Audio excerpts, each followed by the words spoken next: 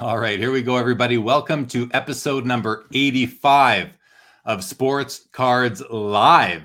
It is Saturday night. Today is March the 13th, 2021. My name is Jeremy Lee, and we've got a great show for you tonight. But before we get to it, I do want to thank last Saturday's guest, Brian Gray, Leaf CEO. Another spectacular episode with Brian. We went for a couple of hours, and if you did not have a chance to catch that, go back and watch it. It is in the Sports Cards Live archives on YouTube. Check it out. What a great show. Always is with Brian. Thanks again to him. Next I also want to thank Joe Perreault. My buddy Joe Perreault joined me on After Hours. We had another great show late Saturday night last week, so check that out as well.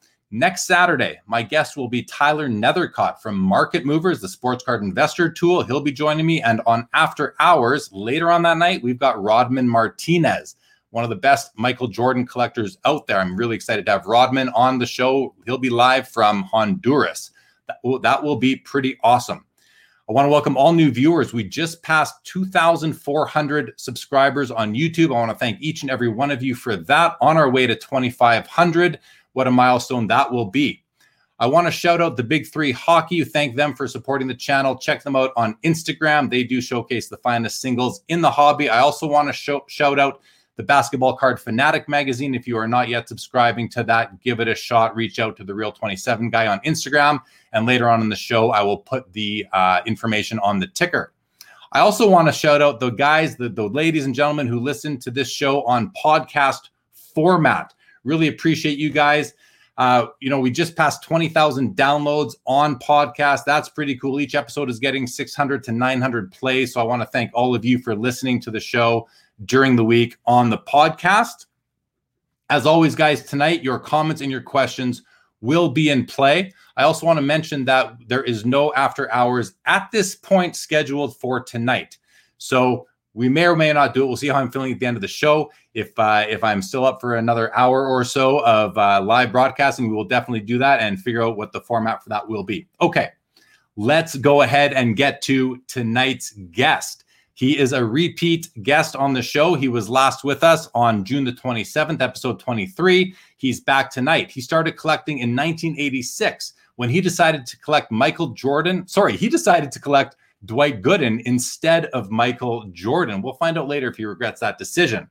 He left the hobby in 1997 after the Major League Baseball strike. He came back in 2006 when his kids were born so he could buy them birth year sets. His favorite team is the Chicago Bulls. His favorite athlete is Michael Jordan. He's born in St. Louis. He grew up with stops in New Orleans and Chicago, back in St. Louis, Missouri right now. Let's bring him out. Here we go. Paul Lesko, welcome to episode 85 of Sports Cards Live. How are you doing tonight, man? Doing great. Thanks for having me back. It is my pleasure. So as I just mentioned, you were on with me June the 27th, just about 9 months ago. And as we were just talking, doesn't feel like it's been 9 months. I'm looking at you right now. It almost feels like it could have been last week, but boy, those 9 months went by pretty quickly. The hobby has come a long way. We're going to talk about some of that, but really you are an attorney. You follow the legal happenings of the hobby very closely. And that's why we're having you on, because you're going to give us an update. So should we jump right in? Yeah, let's do it. All right, let's jump right in. So, before we do, let's just say hello to the chat. We got people here already. We got Hockey Guy pregame in this one. I saw you in there earlier. Hockey Guy, great to have you. Same with you, Hockey Cod. Welcome back to the show. My man Justin Bode is out there. Welcome to the show, Justin. We got Rocco Rosado. He says, hi, crew. Let's seat the jury. The judges in the house with Paul and Jeremy. What will be the verdict be? Great show. Love it, Rocco. Welcome to the show. Welcome to the show. Justin, no, you do not get paid for this. This is volunteer only, but it's mandatory. It is mandatory.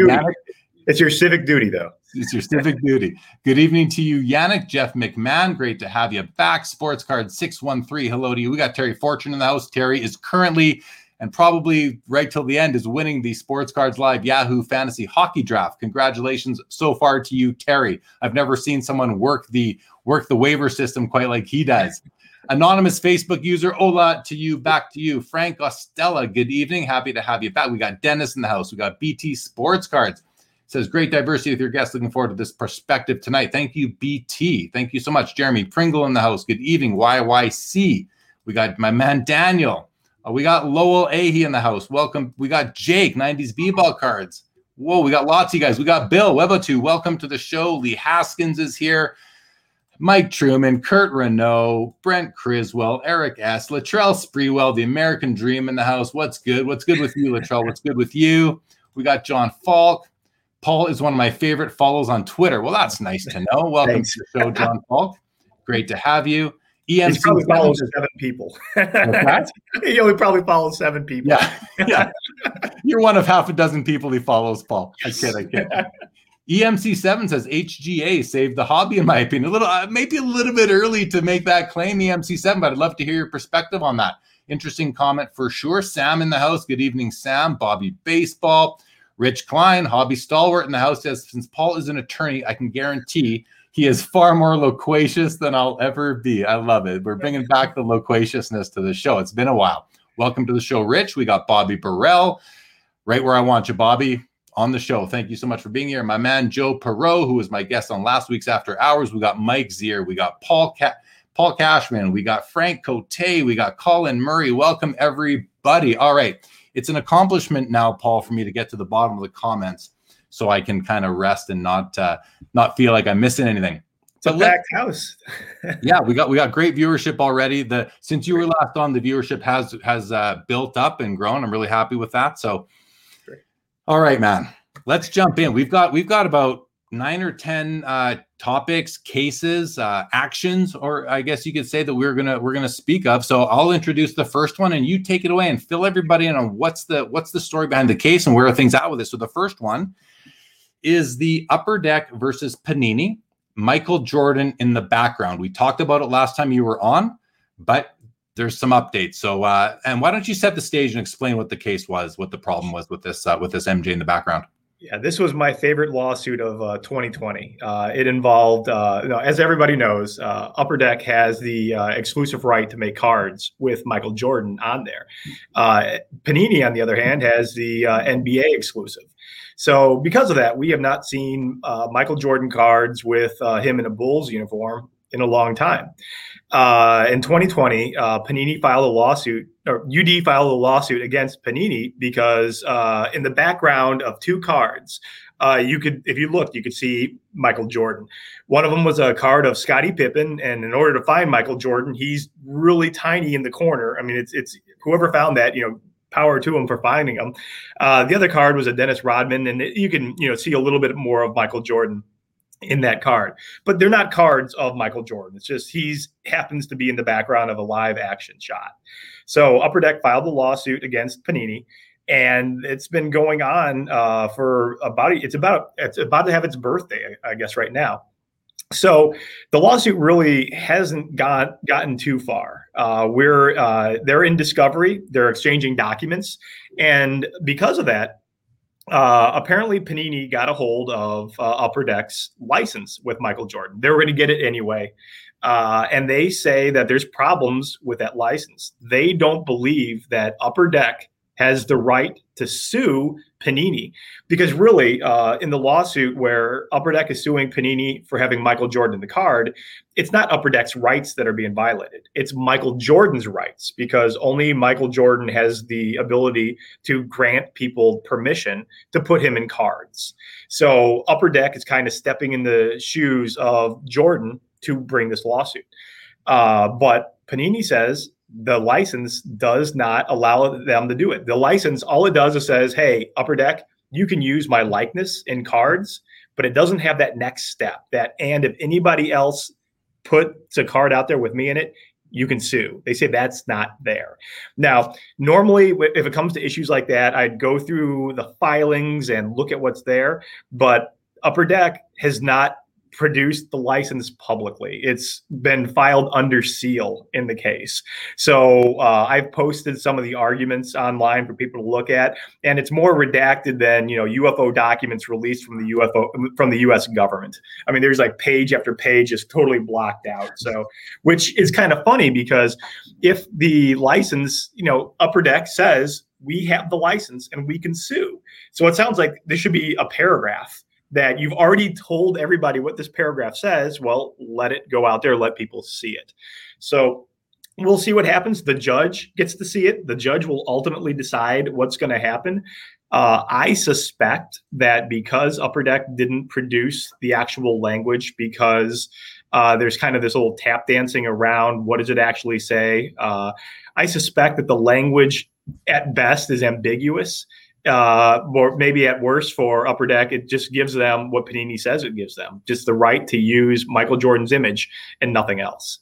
So 2 months, 3 months, hopefully we'll get a ruling on there. But that's it's still my favorite case of 2020. It's over a Michael Jordan this small in a card. It's beautiful. Yeah. Last time you were on, we talked about it, and we actually I shared the screen and showed the card. I didn't have time to put that together today. But I've got it right here. All right, there we go. There we go. Because I love this so much. But okay, he's right here. There's probably too much glare, but that's him right there. So you can barely, really small. Tilt the top of those cards towards the screen a bit. Now, yeah, you can see him in the bottom right corner, right above the O for optic. It's tough to see, but it's easier on the card on the left because he's right there. You can see his head, and you can see the 23 on his jersey on the winning tickets card. Yep. Yeah. So and so, Paul, Justin Bode put up a comment here. He goes, Panini testing the water. Is that kind of how you see it? I really don't, because I think it's at least the first one with Scottie Pippen, I think it was probably inadvertent. I mean, it's so small in there, and I don't know why you'd want to test the water here. I mean, unless they had a sneak preview of what the license might see, which, that's, again, it's so redacted and such a top secret. I doubt they would have even seen it before. I think it's, when you release so many cards, you don't look up. I mean, there's quality control issues with every company. I probably put this down to an inadvertent quality control issue more than anything else. So you think it wasn't deliberate to put him there? I don't think it was deliberate at all. Okay. Or if it was deliberate, it was somebody lower on the food chain and it didn't get by their general counsel didn't know about it. That's probably a better way to say it. I don't think it was a tactical decision by Panini. Maybe somebody sneakily, like with the Bong Puffer Topps baseball card, somebody lower on the line decided to do it and stuck one by. But I don't think it was a evil intent by Panini to kick the tires and see what happens. Well, we're speculating either way, but it's fun to speculate on for sure. Yeah. Lowell says this stuff is as equally petty as it is interesting. I love it. I like that. That makes sense. And that's a good point, because when this lawsuit came out, I was really critical, not because it's frivolous. It's not frivolous. They're actually, if Upper Deck does have a license to sue, then it does make sense. They could bring a lawsuit here, but really over 2 cards, you're bringing a lawsuit. This is more of a phone call or a cease and desist letter where you say, "Hey guys, stop it. This is close enough. We're drawing the line in the sand. We won't do anything if now for this. If you promise to never do it again, but if you do it again, we're going to sue you." That's really what should happen, especially with these questions over the license, because if ultimately it turns out Upper Deck didn't have the rights that they purported that they say they have, what a strategic misstep. Yeah, right, for sure. Okay, Rich Klein says that according to the guys at Panini at one of Dr. Beckett's hobby dinners, the NBA has to approve every Panini NBA card. So. Yeah. And would their legal counsel be looking for occurrences of violations of the license granted to Upper Deck or the deal Upper Deck has with Michael Jordan? I think they'd be looking for multiple issues, and that's another one where the puck could have just slipped by the goalie there. Because I mean, even if you're not looking for Michael Jordan in those, and maybe because these are Bulls players, you should look in the background for it. But it's a unique issue. It's never really popped up before, so I could see how they missed it. But and that's another reason why I don't think it's evil intent by Panini. I think it was inadvertent. I mean, I think Upper Deck's position is it was evil intent because they did release a Scottie Pippen card later where they actually cropped out Jordan. So at some point they did know it, but we'll the judge will ultimately sort it out for us, and we'll learn what actually transpired. Yeah. Well, we'll see what happens. I don't know. It doesn't seem like much is going to happen just from what I'm picking up from what you're putting down, I guess. Yeah. Joe says, Paul is our eye to the legal world. Thank you for your insights. I echo that. Thank you for joining again tonight, Paul. Paul Cashman says, litigation is really America's favorite pastime. We heard that before. And there should be cards. There should be cards. Yeah. Back to Dwight Gooden. Will Sandy says, Gooden is the most talented pitcher I've ever seen. Such a waste. Yeah, career cut short for all sorts of reasons, it seems like. Okay, and I want to see what EMC says here. A quick comment by him. I'm not sure if it's on topic, but we're going to read it. PSA cornered all of us and almost forced people to skip the grading phase altogether. HOIC. Back to the HGA. HGA gave us cool slabs, reasonable pricing, and guaranteed time returns. As they grow, they will accept more cards. For sure. They just need to scale, and time will tell if they're going to be able to capture a significant portion of the market or not. And as for the cool slabs, I think it's a personal preference if you like your slabs all different colors or not. But that'll be up to each collector to decide for themselves. Thank you for clarifying, EMC7. Okay, should we move on to the next one then? Sticking with Panini.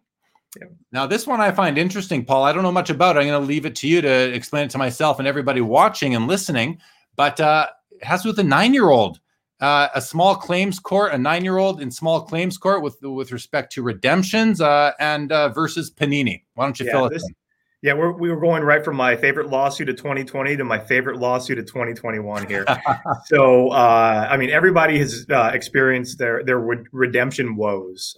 Whether you get a redemption and the replacement card they send you is not what you want, or you have a 5-year, 6-year outstanding redemption. But before this lawsuit, I always pictured it from somebody who's in their 40s. That okay, it's not the end of my This is not an end-all be-all of my existence. I know bad things happen with redemptions. It's disappointing. But when it happens to a 9-year-old, this is the future of the hobby. These are sports fans at the beginning of their, loving of sports. So what we had here is a 9-year-old for Hanukkah received a gift of a pack of cards. And in there was a redemption for an autographed memorabilia for Claude Giroux. And it just happened to be her favorite player. So this, according to the complaint, just completely made her day. She was so super excited. And come to find out, after the redemption is sent in, Panini is not going to send a Giroux card. Instead, they're going to give her points for something else to do. She didn't like anything else. She wanted that card. And what helped her out a lot is her dad is actually a big-time lawyer in Philadelphia. So he prepared the small claims court complaint, filed it. And, an astute, somebody found this, lawsuit, turned me on to it. And it's just amazing. It's, it's not very often you see, a 9-year-old taking on a giant like this. And it was set to go to trial. It got bumped because the trial date was set for when that horrible weather hit Texas. And because of the weather, because of power outages, there couldn't be any Zoom conferences or any travel. So it's now bumped until, I believe, April 8th is the trial is set. Now, this is a $25 card. Afterwards, I collect cards involved in lawsuits. That's part of the reason I do this. And so I went out to the eBays and I bought one of these cards. I mean, not the same one. It was numbered, less, and it was $25. So you have here a lawsuit that could have been avoided by Panini just buying a $25 card and sending it to them. Now, instead, they've had to retain a lawyer in Philadelphia. They're preparing for trial. And the trial, it's less than a month away. Ultimately, I think this lawsuit settles. It's, the fact that it's out there now, that people know about it, that people are watching it. There's just too much pressure on Panini. And being in small claims court, you don't know what's going to happen in small claims court. I was in small claims court for a company once, and it was because they were somebody sued them for the fact that I think it was basically over they were being accused of mind control. I mean, it was a troubled person that filed this lawsuit. we almost lost. We decided to settle the case. So you never know what's going to happen in small claims court. So if Panini thinks this is going to be a slam dunk, that's a heck of a roll of the dice there. So we'll keep watching this one. Hopefully in a month we'll have our trial, but I think it's going to probably go away confidentially. I think she's going to be very happy and get a very nice card, and then we'll never know what happened. But so just clarify for me. You said it was a Claude Giroux card, Claude Giroux of the Philadelphia Flyers. Yep. And Panini. So Panini hasn't made hockey cards since 2013, I believe. Is it a card that stems from back then? I believe it does. I didn't. The redemption wasn't in there, and it may have very well been an expired redemption. It didn't go into the complaint, and obviously in the complaint it's going to put the case in the light best for the plaintiff. But I always have an issue with manufacturers saying that redemptions can expire. That's unique to the trading card world.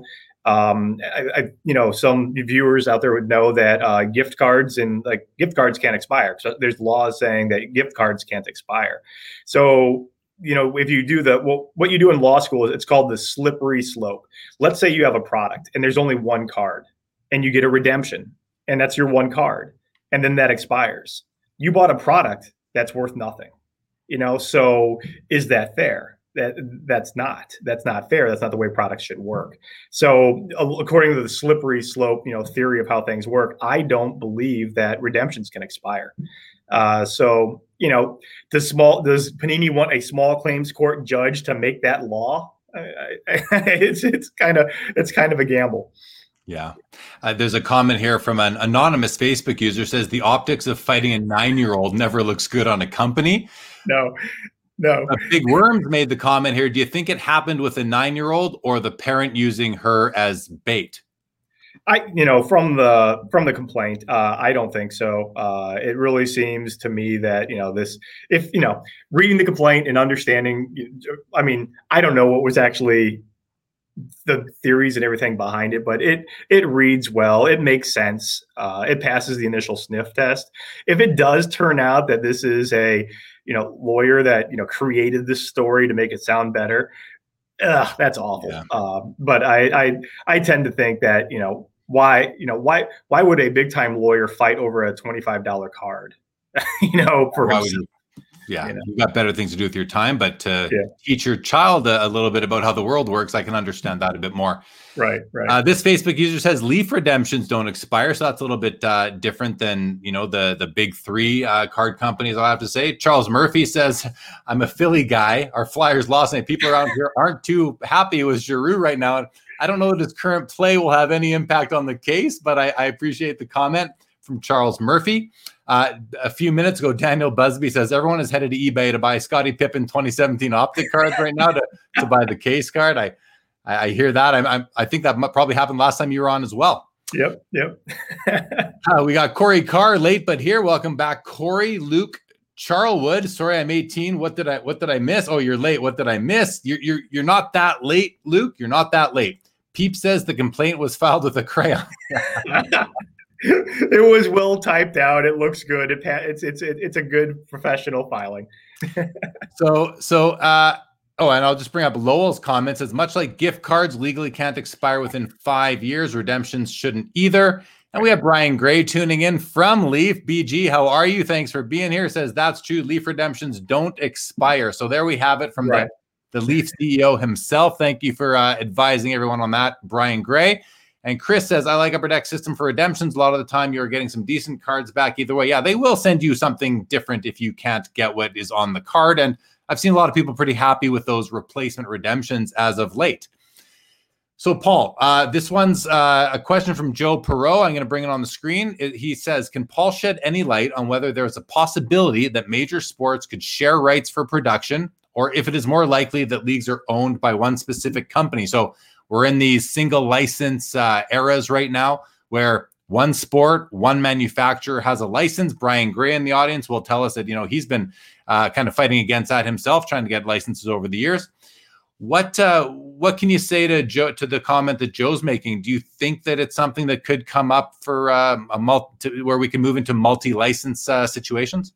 I think, at least for now, that's a decision within that the leagues have to make. And I don't think there's been any traction with the leagues wanting to diversify. I think they're happy enough getting their money from one company, and competition and collectors be damned. That being said, Leaf is involved in a lawsuit with Upper Deck where they're challenging the exclusive license with the Hockey League there. So depending on what happens, in that lawsuit, if it's found to be an illegal monopoly to actually have a license with only one manufacturer, I mean, it's a potential result of that lawsuit. Maybe things will open up, or even if there's a hint, maybe they'll open things up.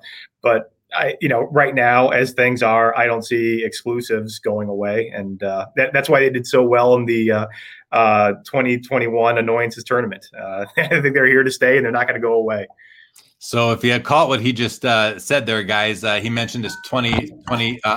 We lost the Annoyances tournament, which we're going to talk about towards the end of the show. That's something that you manage and organize on Twitter, and it's fun. But we'll talk about that towards the end of the show.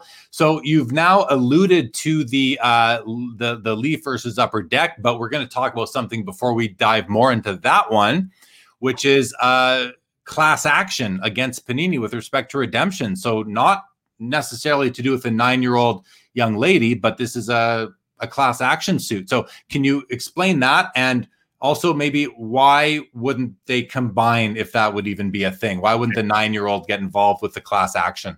So this is kind of the grand scale, large, oversized version of the 9-year-old lawsuit here.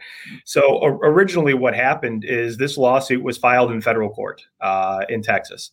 And it was based off of redemptions. And it was seeking a class of every person who's ever received a redemption from Panini. The lawsuit had allegations that the redemptions weren't timely fulfilled, that they were a bait and switch because you have one player on there, you get a player you didn't want. So it was a lawsuit that raised basically every issue that you can imagine against redemptions. That lawsuit, it's a long story to get back to the beginning, really. Because it was in federal court, there are specific pleading requirements that you need to meet to be in federal court versus a state court. State courts have different requirements than a national court. And so Panini ended up getting that lawsuit dismissed, not on the merits. The court did not look at whether redemptions were legal or not. The federal court said, the way that you have this pled, the way that you have the class defined, I don't see enough evidence that there can be a class here. So because of that, the case was dismissed. So I thought that was the end of it because I didn't see the lawsuit get refiled or an appeal of that issue. But then it popped up again. It was refiled in state court this time. So we're back to the beginning. The lawsuit's just begun, and Panini has recently filed again their motion to dismiss. This time, more so focused on the merits of the case, whether redemptions are legal or not. So, if this case goes forward, if the case is ultimately dismissed right off the bat, well, then Panini wins, and everybody knows, okay, well, redemptions are legal, and we're stuck with them for the rest of our lives. We'll know a lot, more quickly, hopefully, on this. But it is funny because this lawsuit was pending for over a year, and we're just back to the beginning once more. The legal system in the United States sometimes moves slowly, and this case is one of those great examples of that. Well, what is your? Go ahead. Actually, to get back to your issue. So the 9-year-old would actually, if the court ultimately says this case can proceed, and if it's proper to be a class action, just because you file a case wanting it to be a class action, only the judge can decide whether it's going to be a class action or not. So if the judge would let the case proceed, and if the judge would say this class would actually include everybody, including 9-year-olds in this, that case could swallow the 9-year-old case. But they're on two different, trajectories right here. We're probably going to be done with the 9-year-old lawsuit in April, and we'll be lucky to get a ruling in the larger case till maybe June or July. So, what is your opinion on redemptions in terms of both when a card company exchanges out what the redemption card says you are going to receive as the purchaser of the product that it was within, and also the expiration of them that we see on Panini, Upper Deck, and Topps cards? Yeah. So I understand redemptions are necessary evils. Athletes are busy, not just athletes, but anybody who has an autographed card. They're busy people, and putting together any product, there's so many moving parts that it's. I can't imagine the stress sometimes these product managers have to be under for it, because there's basically 121 different things that all have to work out exactly to get the product to go the way it is. So I understand the need for redemptions. I don't necessarily have a problem with redemptions if they're unable to get fulfilled and there is a substitute that's provided for it, so long as the substitute is fair. What I do have issues with, and what I think is one of the challenges in the Panini lawsuit, was that Panini would say that the redemptions would be, fulfilled within 6 months or 9 months. I'm not sure I don't remember exactly what the complaint alleged. And, having been a victim of the Panini redemption process, I know that I had some redemptions that were not timely fulfilled. And instead of actually getting, a response, or a response that would actually make me happy, I was just kicked down the line. So when it comes to the timing, I would think in an issue like that's a breach of contract. With redemptions expiring, I don't think they can expire. So I think that's a consumer fraud type claim. But that being said, I still think redemptions. I don't think redemptions, the concept of them, if executed properly, are wrong. I just, wish there was more follow through from some companies on those redemptions.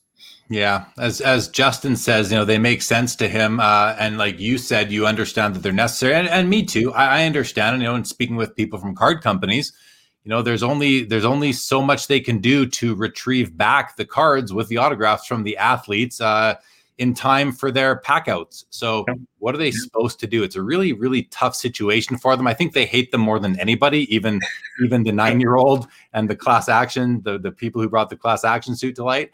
But in terms of expiring, that to me, I've never been a fan of that. And I've had people on the show talk about why they expire.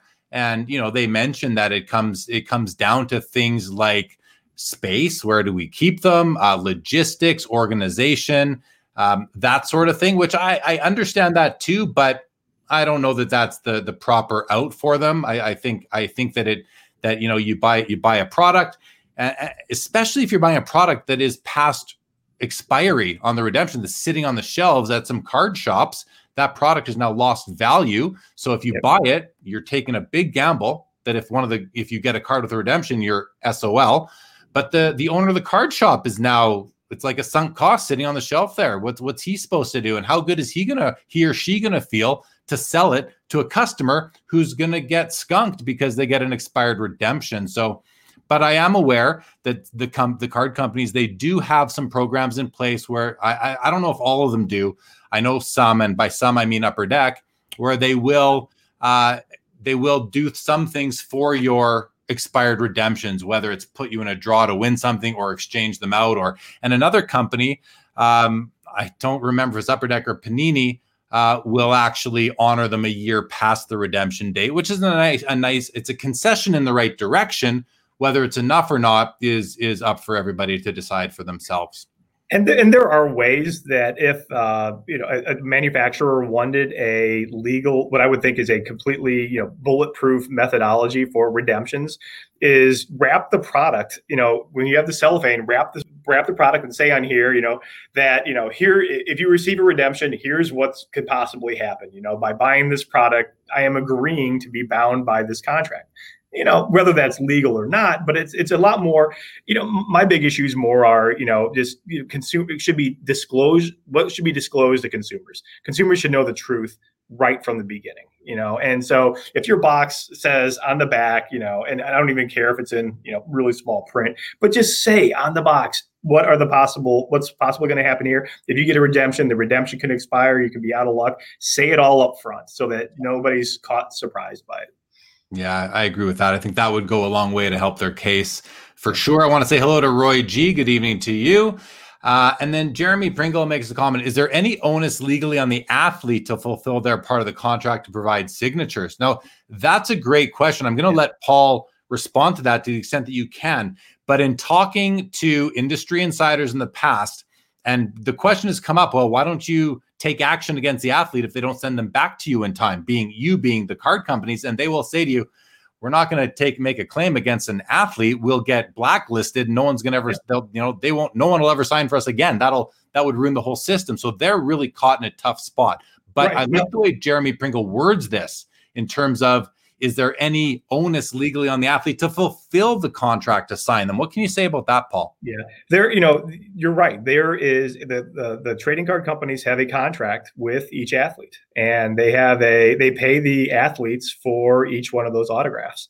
So yes, not theoretically, there actually is an onus on the card or on the athlete to sign the cards and send the cards in.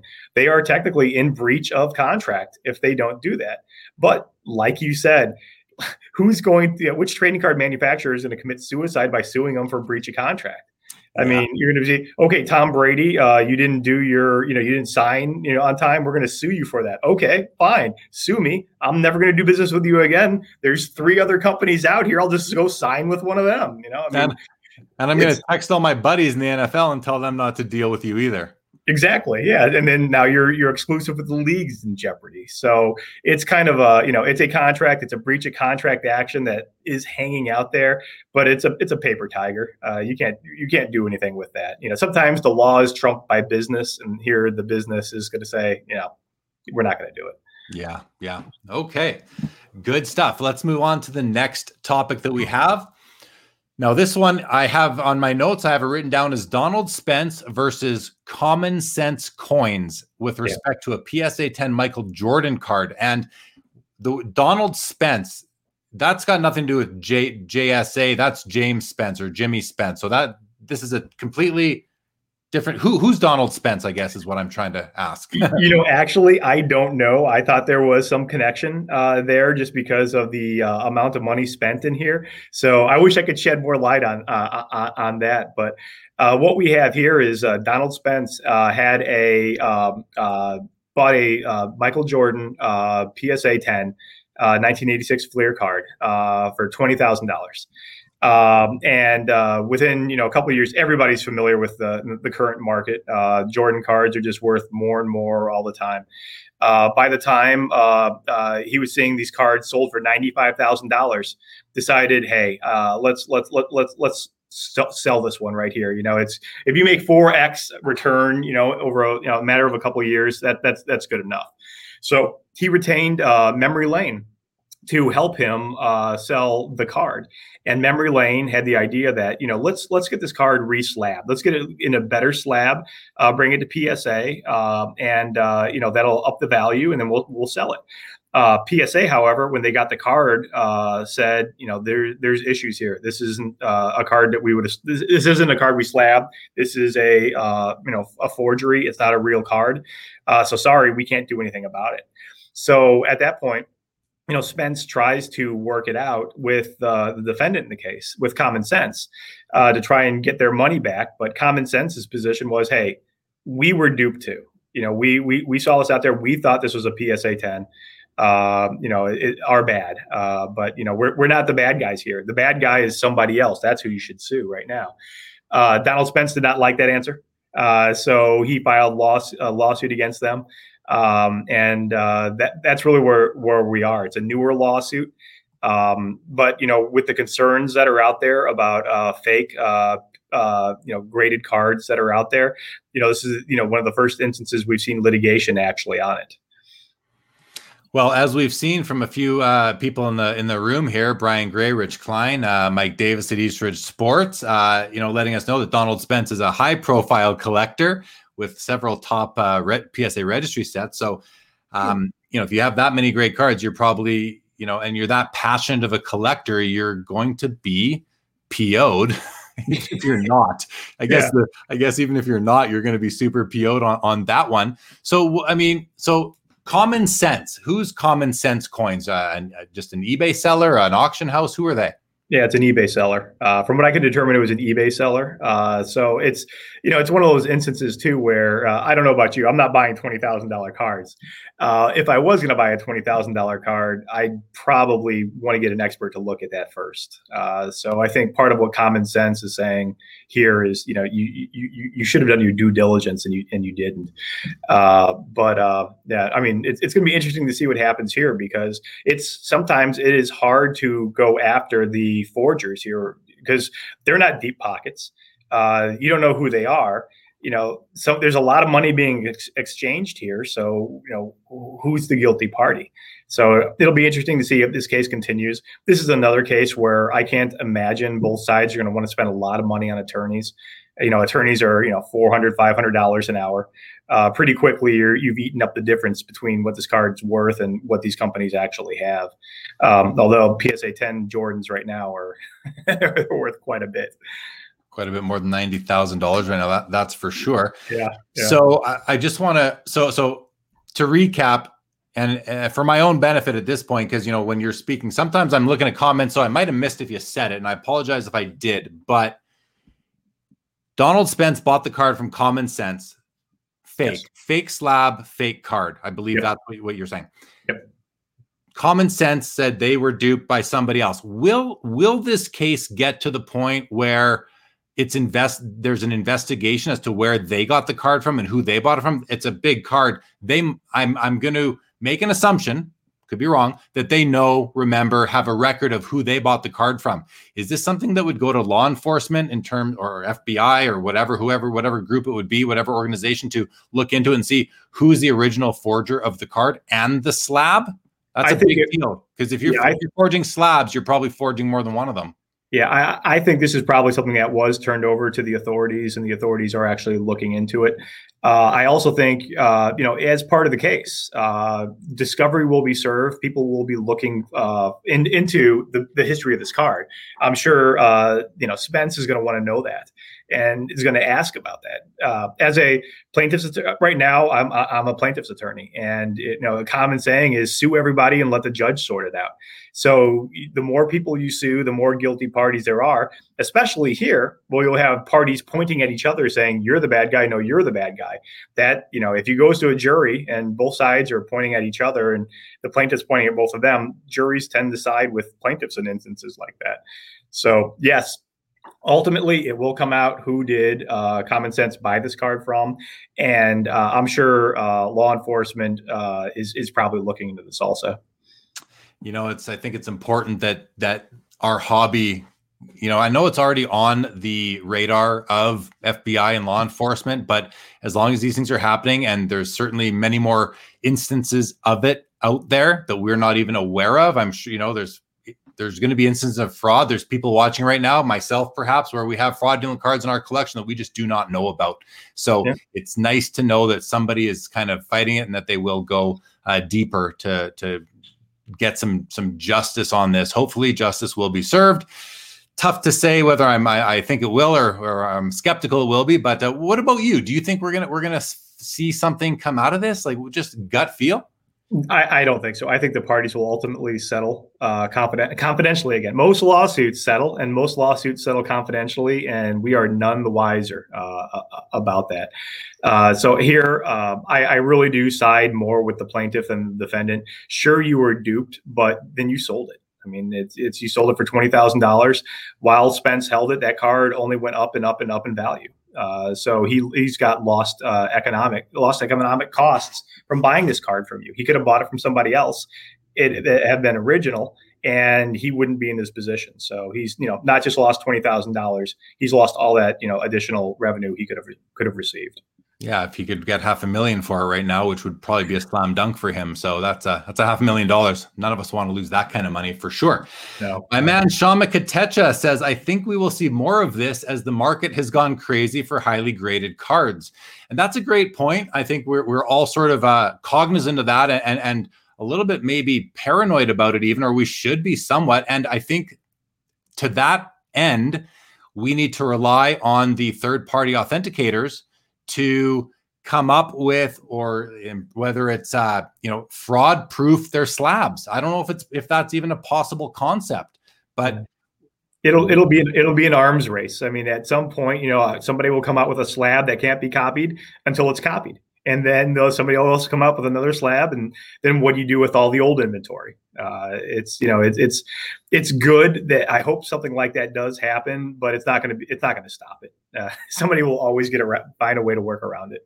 Yeah, I'm just thinking, what could we do? And then the thought, when it comes to fake patches in cards, people have said, well, put some sort of invisible ink on the patch itself, or some glue under the patch that if you remove it, it's going to destroy the card. I thought, well, maybe some sort of invisible ink on the card itself, but that would be altering the card itself, and no one's going to send their card to a third-party authentication company or grading company and have them add anything to their card. That is no longer a natural card. So that idea is no good, but take your PSA 10 Michael Jordan, and we're going to mark it on the back. Yeah, who's going to do that? Some way, but like that would be a solution, is adding some invisible mark onto your card. But I don't want an invisible mark on my card.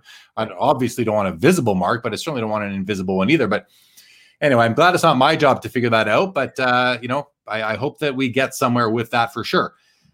Paul Denadai says, love the conversations with Paul. Thank you for joining us. Peter, thank you very, very much for joining us. And Brian Gray says that these fake slabs came out of Mexico, which is somewhat surprising to me when you think of this thing. My mind always goes to, China's where knockoffs in the fashion industry mostly come out of. You kind of think that might be consistent with sports cards. I don't know why, but what are anything to say on that? Do you have any insights into where these things could be coming from? I don't actually know where they come from. And, while, maybe some of these ones are coming out of Mexico now, they will be coming out of every corner of the world at some point. Once somebody figures out how to do it, everybody else sees that there's money in it. And especially when it's high dollar values like this, there's just a lot of, unfortunately, a lot of demand for fake stuff out there. Especially in this industry. Was it Operation Bullpen said that there's potentially up to 80% of all sports memorabilia may be counterfeit, or not counterfeit, maybe fake.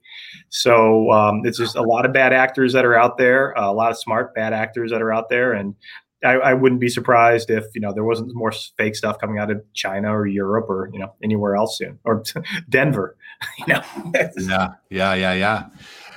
Michael Zigino says, great show tonight. I'm putting my Panini redemption rant together. I'm sure you're not alone. I'm sure lots of people have redemption rant. I think just about every collector in the hobby has a redemption rant that they just, that they go over in their head and they just wait to talk to somebody from a card company to let them have it. Jake at 90s B-Ball Cards, do we have any new info on the fake BGS slabs that have popped up? So I personally do not, Jake. To what extent are you aware of this, Paul? And do you have anything to add to it? That's another topic that I'm watching, and I'm waiting for lawsuits on that one. Most of my, where I add value to the hobby is I have access to a lot of databases for legal filings, and I just pour over the legal filings and see what's there that most people either don't know that's out there or just can't access it. So until there's a lawsuit on these, I probably know just as much as everybody else on these. All right. Well, thanks for chiming in. I want to welcome Joe Rabb, says, great content, guys. Keep up the great work. Thank you, Joe. And I just want to mention anyone who's new, if it's your first time watching the show, appreciate having you. And I want to thank Paul for being on Twitter and letting people know he was going to be here. So if you are new to Sports Cards Live, I welcome you. And I ask you to give us a subscribe on the YouTube channel, hit the thumbs up on the video. It helps the algorithm. And whatever help, I don't know what the help does, but it helps apparently. So thanks to everyone for who has subscribed, who's about to go subscribe, and for hitting the thumbs up button. Wise Collectibles says, are the older PSA slabs more possible to open it and replace the card in comparison to the new slabs? That's a great question. I don't know if it's a legal question, so to speak, but I really don't have any comment on that. Paul, any comment? And if people have had a longer, they've had the older slabs for a longer time, so they know how to work with those more so than the newer slabs. And I imagine as the newer slabs come out, there's more security features that are built in. So, and it's again, that's going to be one of those problems. Let's say PSA comes up with a tamper-proof slab. Well, what do you do with all the old slabs that are out there? There's millions of slabs out there, and they're not going to replace them all for free. Yeah. Brian Gray mentions that a guy sent him a fake, I think he's saying a fake slab 5 years ago. He sent it back. That's the right thing to do. Return it if you catch it, otherwise you might have one in your collection right now. Yeah. Delond, welcome to the show. Quick question. PSA Silver membership allows you to get bulk discounts on subs. Thanks. I'm not sure, Delond. Check their website, psacard.com. Chris Dwornik says, put a second mystery serial number on the slab that the owner and grading company has. I mean, that's definitely the start of a brainstorm on a solution, I would say. So great suggestion, Chris. Justin Bowe just wants everybody to know that Mexico is fun. Mexico is a fun place for sure. Comment from Peeps. I don't know what this is related to, Paul. Maybe you do. What's going on with the welding helmet skulls? So, up there. Okay. That is a trademark, patent, and copyright lawsuit that we did. 10 or 12 years ago. We represented owner. The middle helmet was our client's welding helmet skull. The two on either ends were the companies that made copies of them, and we brought a lawsuit and did some good there. And that's one of the fun things about doing intellectual property law is sometimes your clients are always their artists, they're inventors, they do cool things. And every once in a while you get some cool things you can decorate your office with. So that's why those are there. I am not a welder though. While we're on that topic, you mentioned it very briefly about 10 or 15 minutes ago, but why don't you kind of let us know the cards over what would be your right shoulder? And I know from the last time, but just tell people a little bit about your collection on display. Sure. So I collect cards that are involved in lawsuits. So the majority of the cards that I have up here are cards, this is a very litigious industry, as you can tell. I mean, we're only talking about lawsuits and legal issues from 2020 and 2021.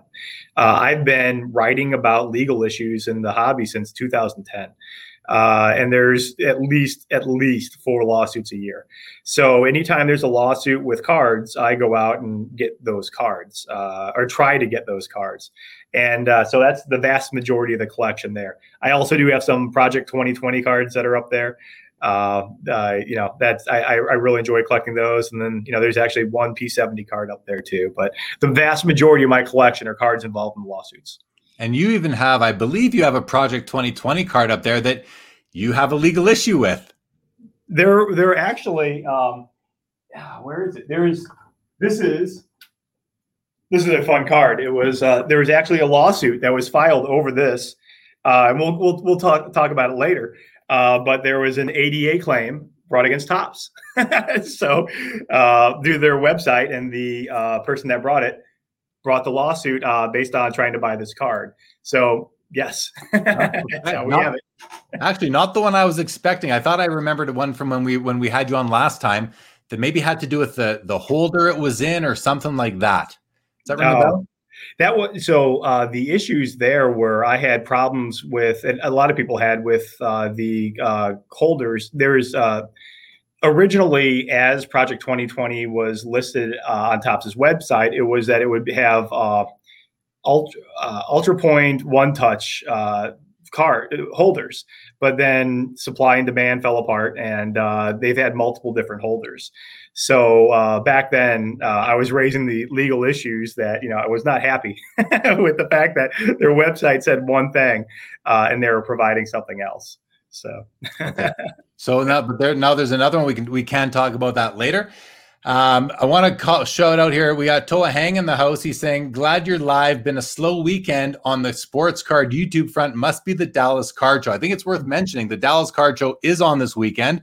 I've been trying to catch as much sort of live footage as I can on Instagram. Various people have been showing some, and boy, it's like 4 rooms in a big hotel. Seems like they are packed at the Dallas Card Show, and I'm looking forward to some great content coming out from there in the week ahead. And like most of us, I would sure love to be there this weekend. So, but if I was there, that'd be one less bit of YouTube content, hobby content on the airwaves tonight. So at least we're here filling that void. So thank you, Toa. Question from Shamak again here. He says, what's the biggest lawsuit the card hobby has ever seen? Oh, there's so many lawsuits. I wouldn't say any of them are the biggest, as in biggest dollar value. Most of them, I would say, are mixed dollar values. The most fun lawsuit, which I think is the biggest lawsuit, was about 8-9 years ago. It was Upper Deck versus Upper Deck. It was where the European version of Upper Deck was suing the U.S. version of Upper Deck, and that was a really fun. It was a head scratcher to figure out, and it was a fun one to watch. If you just Google search my name and Law of Cards, you'll be able to pull up lots of different articles I've written on very many lawsuits. I don't put them in order of biggest that are out there. I put them as most fun. It's probably the best way to describe it. Fair enough. Lee Haskin says, cool. What a cool collection, which I got to agree with that. Says, I've been collecting cards with famous people in the background in audience. So cool to find one with Jordan in the background. And that's the subject of a lawsuit. That's pretty cool. Yep. I want to quickly shout out my man, Davey. I've lost the comment, but good evening to you, Davey. You're with us. Good evening to you as well, my friend. Okay, let's keep on going. I want to bring up this one here from Wise Collectibles. It says, apologies if this has already been discussed, but what would the legal ramifications be if it is someday discovered that someone else signed the Luka Doncic rookie cards? Yeah, that's a very interesting issue, and you hear about stuff like that happening out there.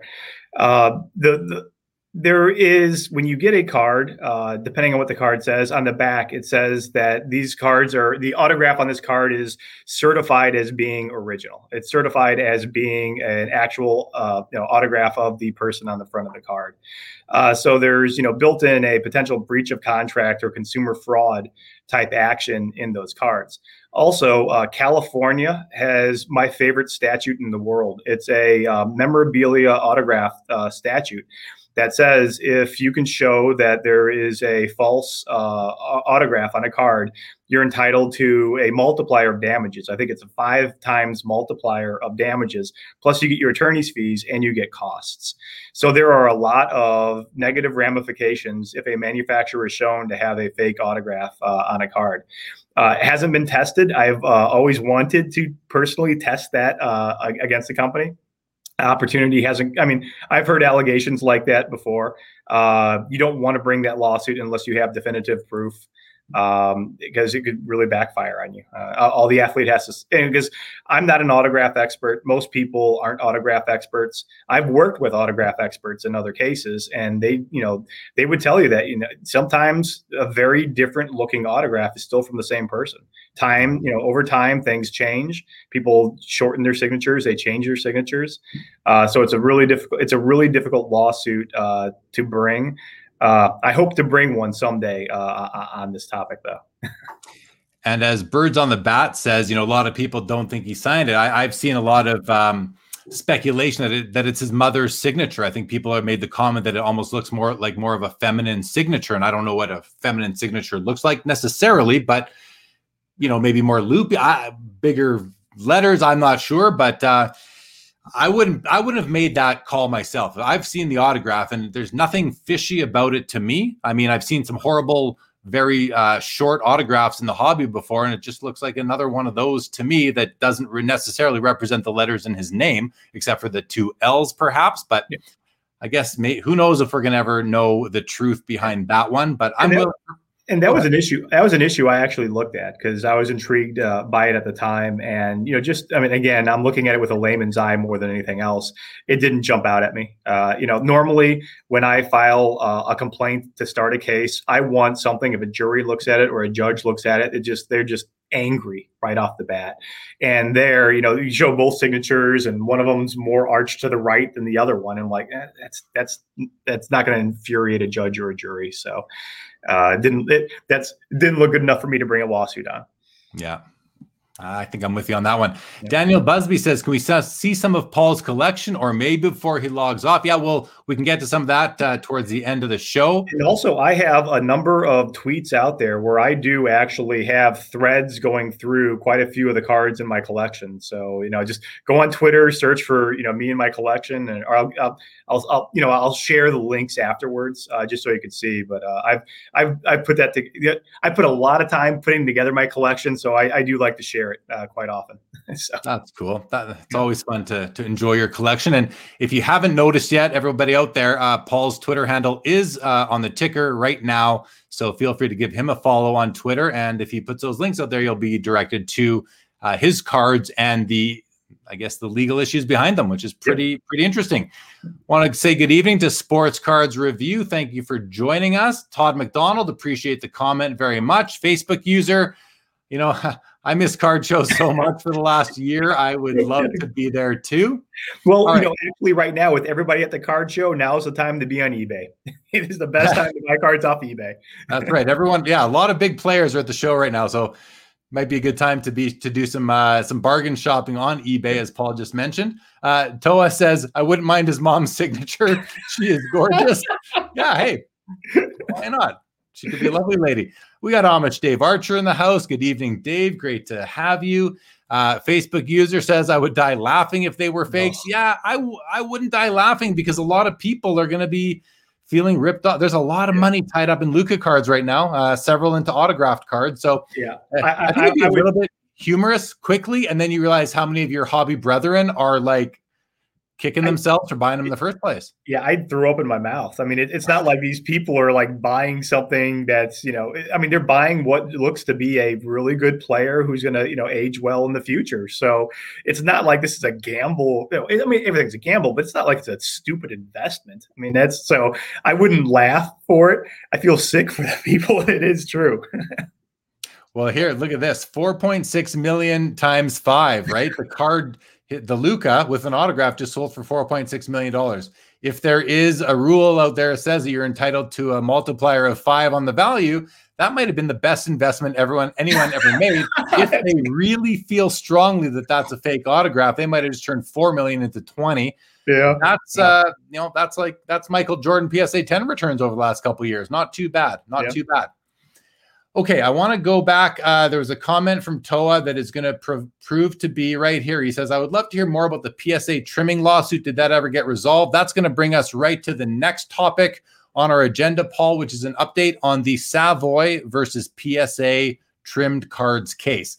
Would you mind setting the table for the case, giving us an update from last time and where we're at now? Yeah. So this is a lawsuit, a while back. I think it's 2 years ago now. ESPN broke a story about, and I mean, not just ESPN, but there's a lot of people online and in forums that were discussing the fact that there were, they thought there was evidence of trimmed cards that had been graded by PSA.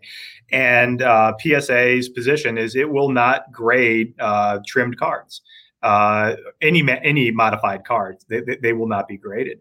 So the fact that people were pointing out that there's questions with a 10, questions with a 9.5, they look like they're trimmed because they're bouncing in the slab. That there were issues there. So Savoy was the first lawsuit based on this. He brought the lawsuit alleging that he had purchased purchased cards that were trimmed and yet were still graded. His lawsuit also said that he, having purchased other PSA cards, that because this story came out, he thought the entire all graded cards had lost value in the economy because of that. This lawsuit, he brought it against PSA, Collectors Universe and PSA. He brought it against PWCC, and he brought it against Rick Probstein as well. The lawsuit's been going on for a couple of years now. It's kind of got a funny little history because it was originally filed in state court. The defendants moved the case to federal court, and you can do that if there are issues, are issues of federal law, or if there's issues of multiple states being involved. You can move a case from state court to federal court. So that's what happened here.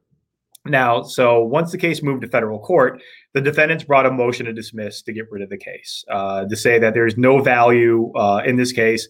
And it really focused on the fact that the plaintiff, Savoy, did not identify the graded and trimmed card that he bought.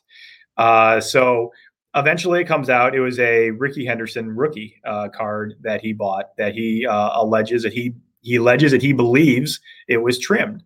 So the defendants jumped all over this. They said, wait, he doesn't even know if this card's trimmed. He's just saying, I believe it's trimmed. So we go through the motion to dismiss process. And ultimately, as the parties are fighting back and forth, Savoy's federal claim for RICO, the Racketeering and Corrupt Practices Act, was dismissed. And that was the only federal claim that was in this case. So because of that, Savoy said, hey, federal court, you don't have jurisdiction anymore. This case should be sent back to state court. Being that this is a case with high stakes and defense attorneys on the other side, they proceeded to file many, many briefs afterwards arguing why the case should remain in federal court. The judge, however, said, nope, I don't have any jurisdiction over this case anymore. It goes back to state court. So after a year of the case pending, we're back at square one, back in state court. The defendants have again filed their motions to dismiss, and we're almost exactly in the same position. Now, there was a settlement with Probstein in the case, confidential. We don't know what it is.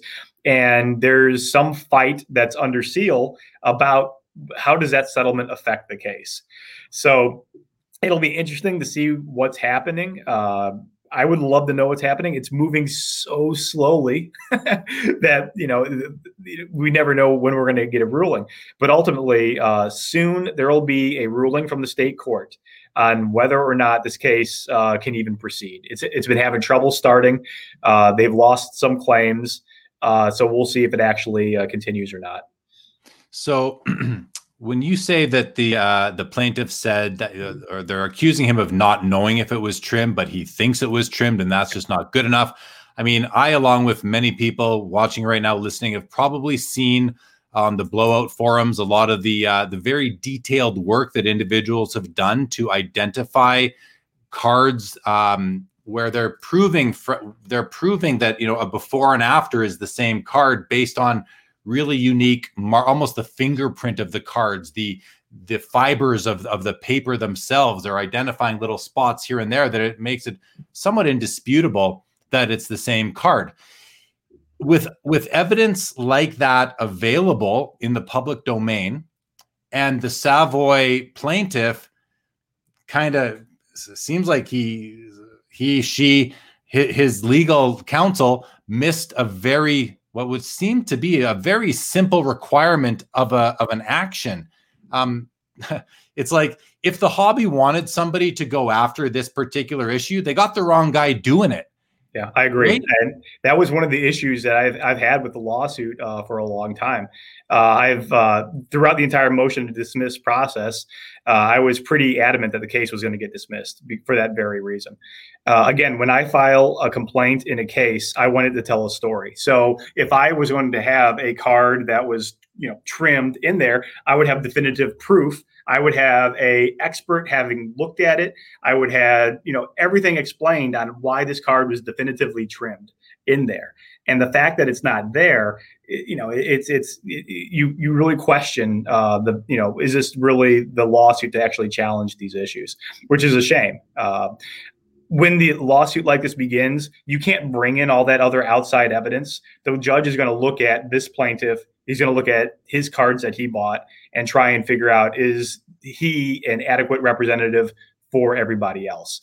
And, unless Savoy somehow steps up, gets a expert to look at this, or, finds a better card in his collection. I mean, some of the cards that are out there, I mean, I remember seeing some where it's in the slab, and if you shake the slab, I mean, the card bounces back and forth and up and down. I mean, so it's not hard to show, if a card was trimmed, to actually show that, but he just doesn't in this lawsuit. Yeah. Okay. Fair enough. Terry Fortune says that BODA does great work. That's a reference to Blowout Detective Agency. I believe that's what that is an acronym for, being the just the collectors on the Blowout message boards that do the and I mean, these guys have identified seemingly dozens, if not hundreds of cards that have, I mean, I'm convinced 100% that, you know, unless these guys are photoshopping this stuff themselves, just it's pretty convincing that there is an issue here. Yeah. Brian Gray says the best proof is serial numbered cards, because that makes good sense to me. And it's almost an argument for everything being serial numbered, but I don't think that's reasonable, nor necessarily to really. I mean, not all cards are worthy of forgery. So, but interesting stuff there. We're going to just sort of step back a little bit here. We had a couple comments come in. So on the last issue that we spoke about. So this Facebook user says, how about the Anaheim Ducks rookie from NHL who used the auto pen? Collectors figured out it was an auto pen really quickly. Well, it wasn't an auto pen. It was a stamp he was using, apparently. And it was on his Upper Deck Ultimate Collection rookie card. His name was Devontae Smith-Pelly, but the hobby quickly nicknamed him Devontae Stamp Pelly, which I still get a good laugh at. And I don't think anything really, well, I think what came of it, and this is pretty funny, not funny, just interesting.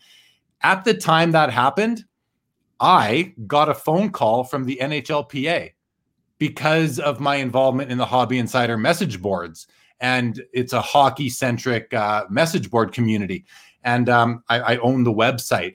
And I got a phone call. I was very honored to receive this call from the NHLP, from their legal counsel, to tell me, I don't know why they picked me, but they did. It was like one of the weirdest phone calls I've gotten in my whole life, to tell me that, hey, we know what's going on. And by the way, we're going to be reissuing these cards to the people that own them, which I thought was, I'm like, hey, great. Thanks for letting me know. Well, right. Why are you letting me know? But thanks for letting me know. It's kind of funny, but so that's what this Facebook user is mentioning. But it wasn't an auto pen. It was a stamp. What's your opinion on using a stamp to sign your cards?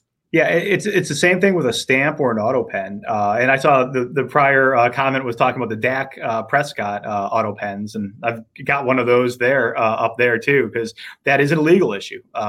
These cards are certified as being an authentic signature, so you're looking at a breach of contract or a consumer fraud claim. But much like the hockey player that you're talking about there, Panini for the Dak auto pens replaced those. And, again, I think that's the correct result. I mean, again, that's not Panini likely doing anything evil. They're just, the player doesn't know. I would like to think the player didn't know what he was doing was wrong, wanted to timely meet his goals or his, obligations. And that's what happened. And it's, collectors just don't like that. So, yes, if the back of a card says it's certified as being an authentic signature and there's a stamp or an auto pen, that's not right. There are legal issues with that. Yeah, and it seems to me like the NHLPA did recognize that and do something. I think you said Panini, but it was Upper Deck, just to be clear there. Or the Dak, but the Dak auto pen was Panini. Yeah, sorry, didn't want to confuse you there. No problem. Yeah. Okay, Lee Haskin says, how about issue with game worn jerseys not actually being game worn? Lots of photos and articles on this issue. Are you aware of any cases where anyone has brought action against a card company for claiming that a piece of memorabilia is game worn when in fact it wasn't? I've not, and again, it would be the same issues for that. It would be a breach of contract type claim, but I don't remember what it was, 5 years, 6 years, 7 years ago, the disclaimers on game used memorabilia cards, basically says that, we're not authenticating that this is, ever a piece of ever used anything, whatever it is. I mean, there's some of the funniest disclaimers ever. But, if the back of the card says, we are authenticating that this is a game used patch and it wasn't, that's a potential breach of contract or a consumer fraud type claim. But you have to read the disclaimer. In all likelihood, the disclaimer says we're not authenticating that this was ever even worn, in a game. And there's a difference between game used and event worn. There are a lot of patches that are out there where, they're at a rookie signing and a rookie puts 7 jerseys on and they cut those up and, use those for cards. So it's just read the fine print for those. Yeah, the companies have certainly evolved their disclaimer on the back of the cards over the last several years. My favorite is still that every single card that has an autograph or a piece of memorabilia says congratulations on the back of it. I know this is not a legal issue, but it's almost patronizing at this point, where you can get a jersey card that's worth $1.50 out of your pack and it says congratulations, like you just won the lottery on it. I'd love to see them just take that word off the back of cards. You know, we pay our hard-earned money for these cards. You don't need to congratulate us for it. That's just my opinion. I agree. I could be in the minority. I don't know. Here's a comment from Peeps. We'll get your opinion. In theory, couldn't artificial intelligence resolve the trimming fears? How would AI impact the laws, in your opinion? Yeah, that's actually a good point, and it's somewhat timely.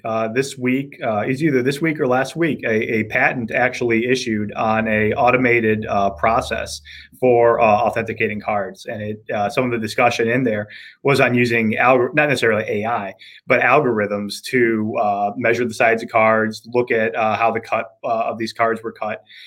So it looks like the industry may at some point be moving more towards an automated process for determining whether cards were trimmed or not. Will it fully, get rid of such issues? Again, it's an arms race. Once, all you need to do is look at the algorithm and figure out a way to cheat it. So yes, at some point, this will probably be in the hobby. It will probably stop fraud or trimmed cards for a little bit, but then somebody will be smart enough to figure out how to trim a card and make it look like it came right off the press. Yeah. Makes sense to me. Brian Gray, again, when he made the comment here that the best proof is serial numbered cards, and then a card numbered out of 99 goes from 70-30 centering to 50-50 centering.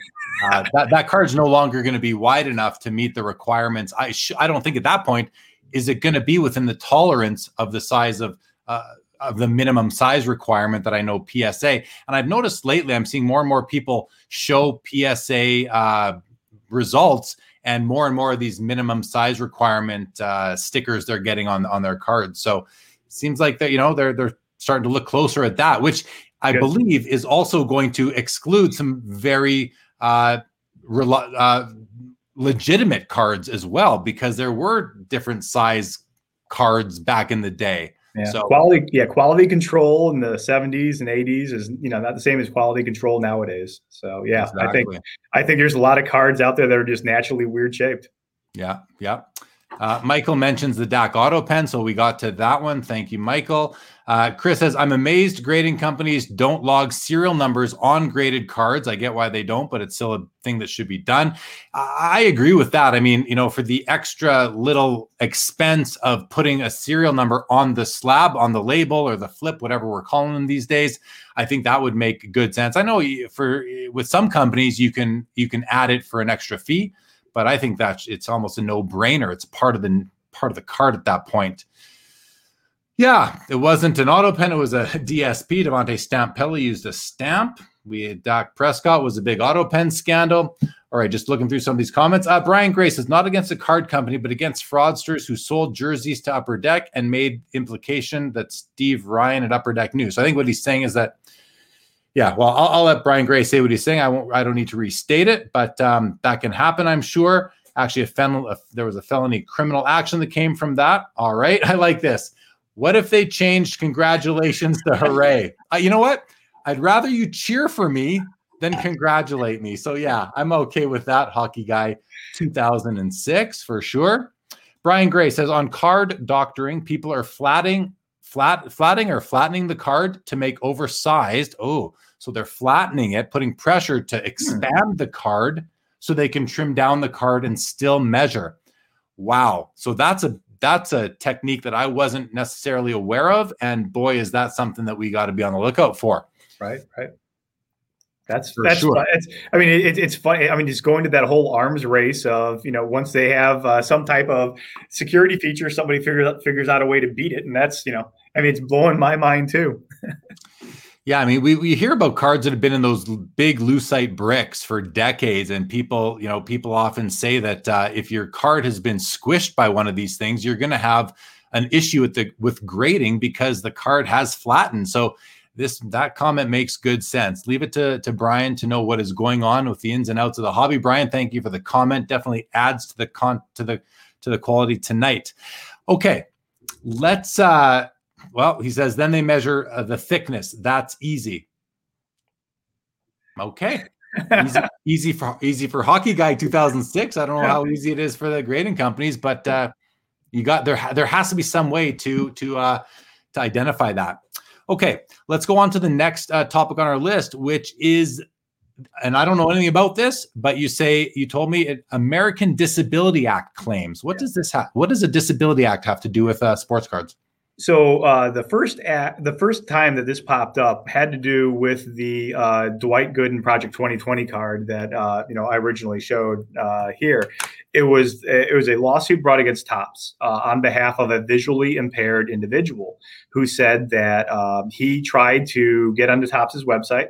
He tried to purchase a card and was unable to. So the ADA has requirements that a website should be accessible by the visually impaired. There are a lot of lawsuits that are out there, as you can imagine. There are a lot of lawsuits that are out there. So this lawsuit was filed in 2020. And at the time the lawsuit was filed, I put out some, hints and tweets out there that, manufacturers and other people in the hobby, be on the lookout. This is just the first. And it was. Over the last month or so, Upper Deck was sued, Panini was sued, Beckett was sued, PSA was sued, Cryptozoic was recently, I think it was sued Friday. So all sued for the same reasons, that their web pages allegedly were not ADA compliant. And I understand that this is from the manufacturer standpoint, it's kind of a tough issue. When it comes to certain ADA requirements, they are explicitly explained in the American Disability Act statute of what you need to do to comply. When it comes to web pages and how web pages are going to be compliant to the visually impaired, there's less. Since it's a newer topic, the case law really hasn't developed what are those requirements. So there is a gray area that's out there. But when it comes to manufacturers or somebody who hasn't been sued on this yet, look at the complaint, see what's actually in there, see what's being alleged, make sure your website actually does what's required or what they say is required in there. And that's probably the easiest way to avoid being sued. Okay, so is that all there is to this specific topic then? Like, do you think we're going to see anything come out of it, or are they just going to tweak their website and get on with their day? I think I think all these issues will settle confidentially. I think their websites will change, and it would not shock me if every single participant in the hobby, every manufacturer, at some point is either named as a defendant or rapidly changes their website. So the ambulance chasers out there in the website in the website business, there's some projects for you to get out there and help our hobby become ADA compliant. Yeah. Okay. Back to the last topic. Hockey Guy says, go to a machine shop, find an inspector. They can measure the cards. There are people that measure the thickness of things all day long. I'm sure there are. And then Kickdown says, just for a little comedic interlude, I'd rather lick stamps and measure card thicknesses for a living. Back to the most recent one. Brian Gray says, I believe our website is now compliant. Good to hear, nice. Brian Gray. Leaf has not been sued yet. Yeah. Well, and if their website is fixed, and he goes on to say it was a very easy fix. So hopefully everyone else jumps on board with that. And we don't need to hear about this one again, or just that it's been satisfied and everyone has caught up with where they need to be. Good. Yeah. Okay. So the next one, and it's timely that we have Brian Gray with us. The next one is Leaf versus Upper Deck and Upper Deck versus Leaf. Why don't you let us know what this is about? I'm sure Brian, you're welcome to comment. I'll put them up on the screen if you have anything to add, but let's let Paul get us started. Yeah, this is it's a lawsuit that we talked about last time we were on the show, and it's unfortunate because this case is a victim of COVID because it was ready for trial. It was going to go to trial, and Brian can correct me, but I think it was either early April or late March of 2020. The basis of this lawsuit, it's a Upper Deck suing Leaf and Leaf suing Upper Deck. Leaf is suing Upper Deck, alleging that there were antitrust issues with the way that Upper Deck deals with its distributors with hockey product. And Upper Deck was suing Leaf, saying that Leaf was using some of its exclusive athletes that it's not allowed, that it shouldn't be using. So this lawsuit's been going on for years. I think it's been going on since 2017. It's been in multiple courts. It's been consolidated. There's been lots of issues, lots of depositions, lots of money spent on this. And it was ready to go to trial. And but then COVID came. And it's been delayed. Not only is it's been delayed, but I believe the current trial date is late 2021. It may even be December of 2021. So, and that's quite disappointing. I am a trial attorney. I love going to trial. And there's nothing worse than stepping on that courthouse steps, getting ready to go, and you lose your trial date, because there's so much that goes into a trial. There's so many moving parts. There's so many people involved, and when you walk into that courtroom, you are on and you are ready. And then if you have to hit pause, you're not ready. The next thing you know, 6 months pass and you got to do it all again. And, I feel really bad for Brian and, actually for, Upper Deck not being able to, both of them get their stories out there. But I especially feel bad for the lawyers because they were ready to go. That's what they live for. And, now it's, 18 month delay, if not longer. So Brian does let us know that December 1st, 2021, I guess that's the next date that something's going to happen. Yeah. So there you go. That's I guess that's either your trial date or you're ready for trial date.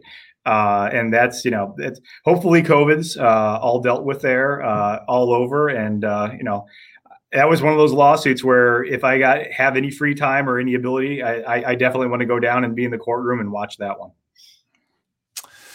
No doubt. Well, keep us posted on that one. I'm going to go back to a comment from Colin Murray, back to the trimming issue. He says, many of the early Parkhurst were oversized. So Parkhurst Hockey, 1951, I think he's mostly referring to.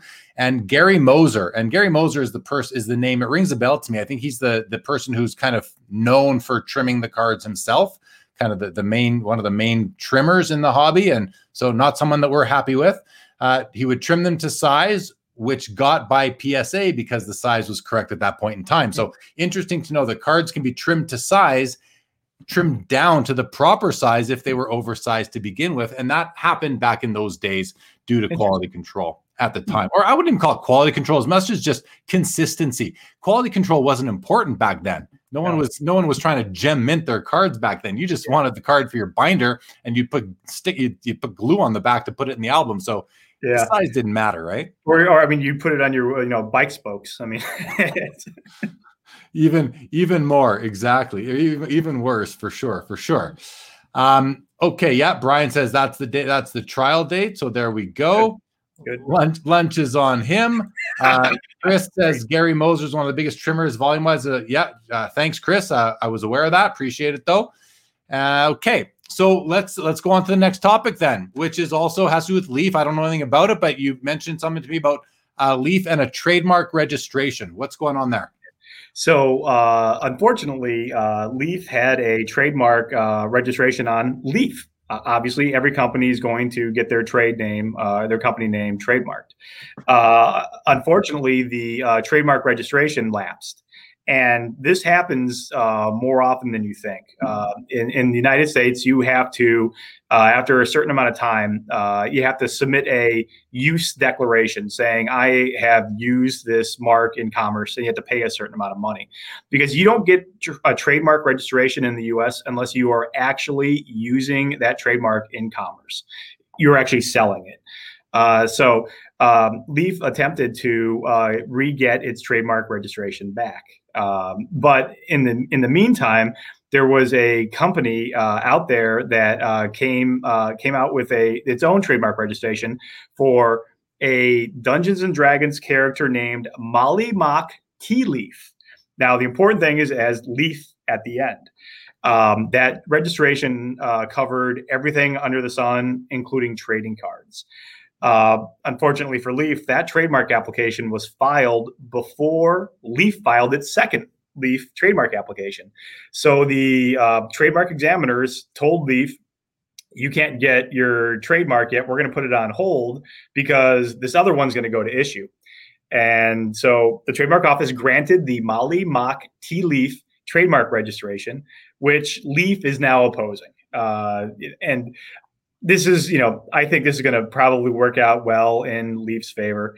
I try to collect cards involved in lawsuits. So I immediately went out to try and find a Molly Mock Tea Leaf trading card. There aren't any. So I would think a company like this, who's trying to probably just trademark the name for multiple reasons, if they don't have a trademark, if they don't have a trading card, they're not going to want to be involved in a lawsuit over getting a trading card. So I imagine if they're smart, they will just amend their application, remove that, and Leaf will return victorious to having its own trademark registration for its company's name. It's kind of funny that it happens, and I know a lot of people were kind of making fun of Leaf for the fact that their trade name did expire, but it happens all the time. It's a common thing that happens in the corporate world. So I don't hold it against them that happens, but it's worth a chuckle for me. Probably not for Brian though. Yeah. Well, what I chuckle a little bit because I had Brian on last Saturday, and he meant he's well aware of this issue because he just purchased the ProSet brand, the ProSet trademark. And he mentioned on the show that, you have to use the trademark to keep it alive. So he's well aware of these laws, and I'm surprised it slipped past him. But as he mentions right there, it will be resolved imminently. So happy to hear, Brian. Good. Yeah, I will be monitoring, and as soon as I see what I predict that their application will remove trading cards, I will, duly report it. That's pretty. Sorry, BG, but a little bit funny. But hopefully, it all works out and doesn't cost you much money to fix. Or it might have already been rectified, as he says. So good on you. And good luck with, and we're glad to see ProSet back as well, and that you were able to nail down that brand for the Leaf family. Okay, sticking on the topic of trademark registrations, you mentioned to me last week that there's been a whole bunch by Panini and Upper Deck recently. Just again, this having you on the show for everybody watching is about staying apprised of what is going on in the legal world of the hobby, and the overall landscape, and trademarks are a part of it. Companies are always coming up with new names for insert sets, brands, all these things. What can you tell us about this, Paul? What are Panini and Upper Deck up to in terms of trademark registrations lately? There's really right now, there's a land grab going on in the trading card world where a lot of, Panini has filed a large number of trademarks. And it looks like they filed trademarks on every word they've ever used on a card. Upper Deck decided to follow through and try and start doing that, but not to the level that Panini's done it. In fact, I've got some of the trademark, some of the words that Panini filed for. It filed for the word threads, legacy, choice, unparalleled, cornerstones, majestic, stars and stripes, eminence, kaboom, encased. I mean, they're filing on all these.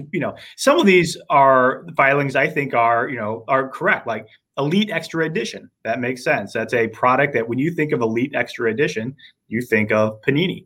Color Blast, Opulence. These are products that you think of when you think of Panini.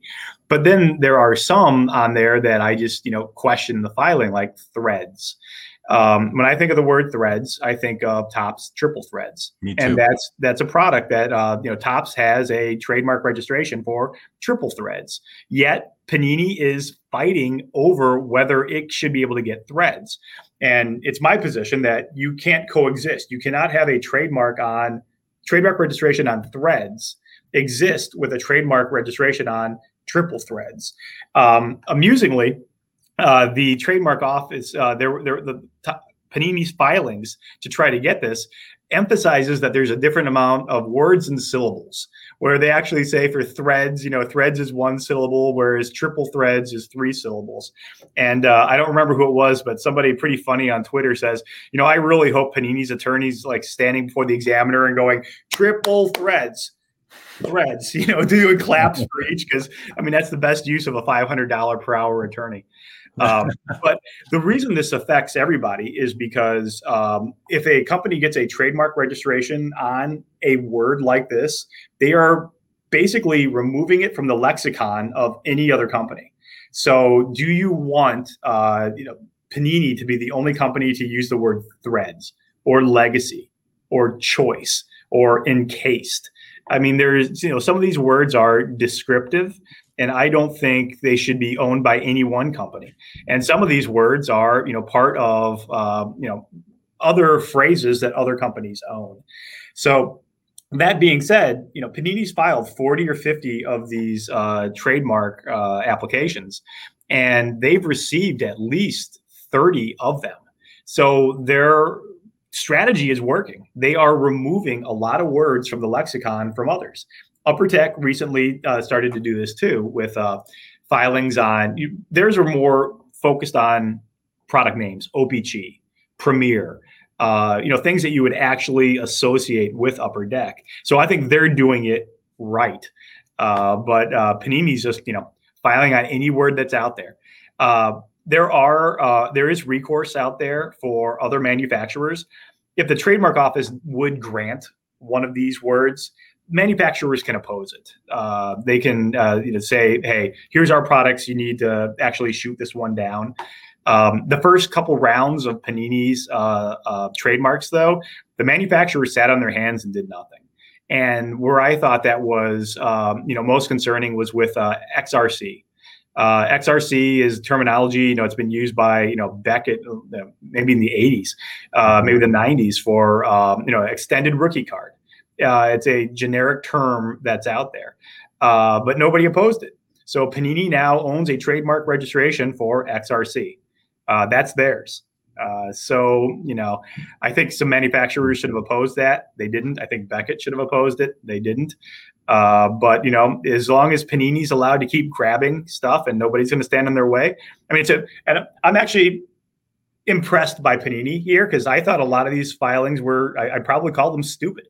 I'm certain I called them stupid. But, if it works and they actually get the words and they're removed and nobody else can use them, it's a brilliant legal strategy then. Yeah, the XRC one, it sort of bothers me just simply because it's a term that we use as collectors, when we're not talking about a manufacturer or a brand of card. We're talking about all brands of cards over all years, pretty much when we use that term, or at least it was more prevalent in the 80s. But that one's a little somewhat offensive, I would say, just to the hobby overall. It's like going for the word rookie card, Funny you say that, because one of their filings is for the rookies. The rookies was another one of their filings. But so far, the trademark office isn't letting them get that one. But yeah, they have another filing for the word one, O-N-E, one. So. Wow. So you could never take a card and instead of putting digits on the back and the sequential numbering of the cards within a set, you couldn't switch it from like the numbers 1 and 2 to the letters, to spelling out those numbers. Not that you would want to, but that would be a unique change within a sports card. So it would have to be used in a trademark type usage. So the name of the card would have to be one or something like that. But they, there are actually numbers of filings on one of one, tops filed for one of one. So they're not going to get that one. No. Okay, good to know that they won't. Good to know, because there's another one that we use across all brands and companies. So, okay, want to say hello to Bob Lewis. You've been hanging out, enjoying the conversation. Much appreciated. Auburn 35 has a question for you, Paul. Do you have a number one chase card that's missing from your cards involved in lawsuits collection? I do. So Back when I first started covering the hobby, there was a triple threads card for John Henry, the steel driving man. There was only 5 of these cards that was made. And a lawsuit was brought on this card because a former Topps employee was pictured on the card. And he says that he alleged that he didn't give rights to Topps to use his image on the card. The lawsuit settled confidentially, but there's only 5 of these cards that were out there, and this is 2010 or 2011, I believe, is when it was out there.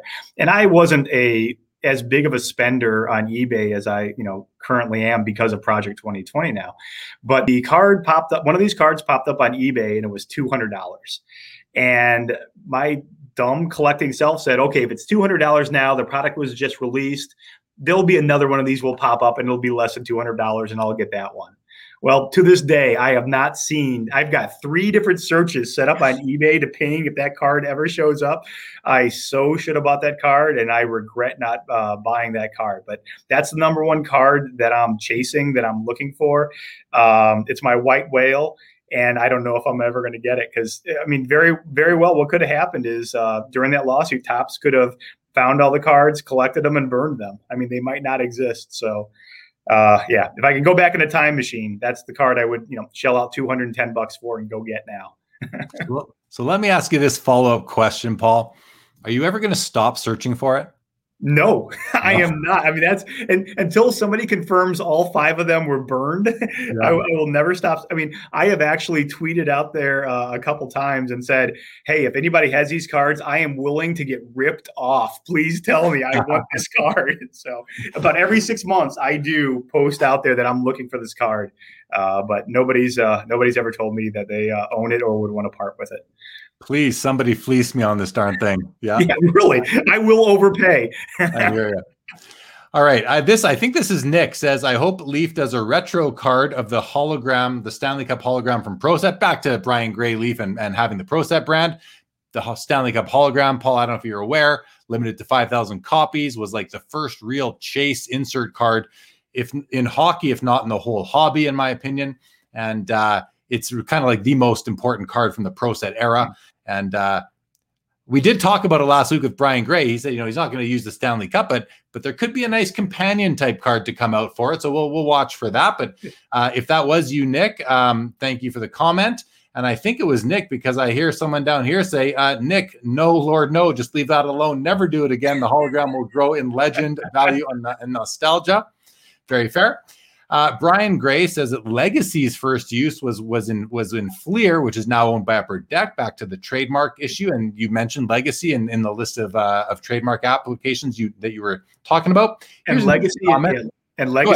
Legacy is currently rejected by the trademark office. At least last time I checked, it was. So the trademark office is at least doing a good job there. But if Legacy is ultimately allowed by the trademark office, I would really hope that Upper Deck would step up and oppose it.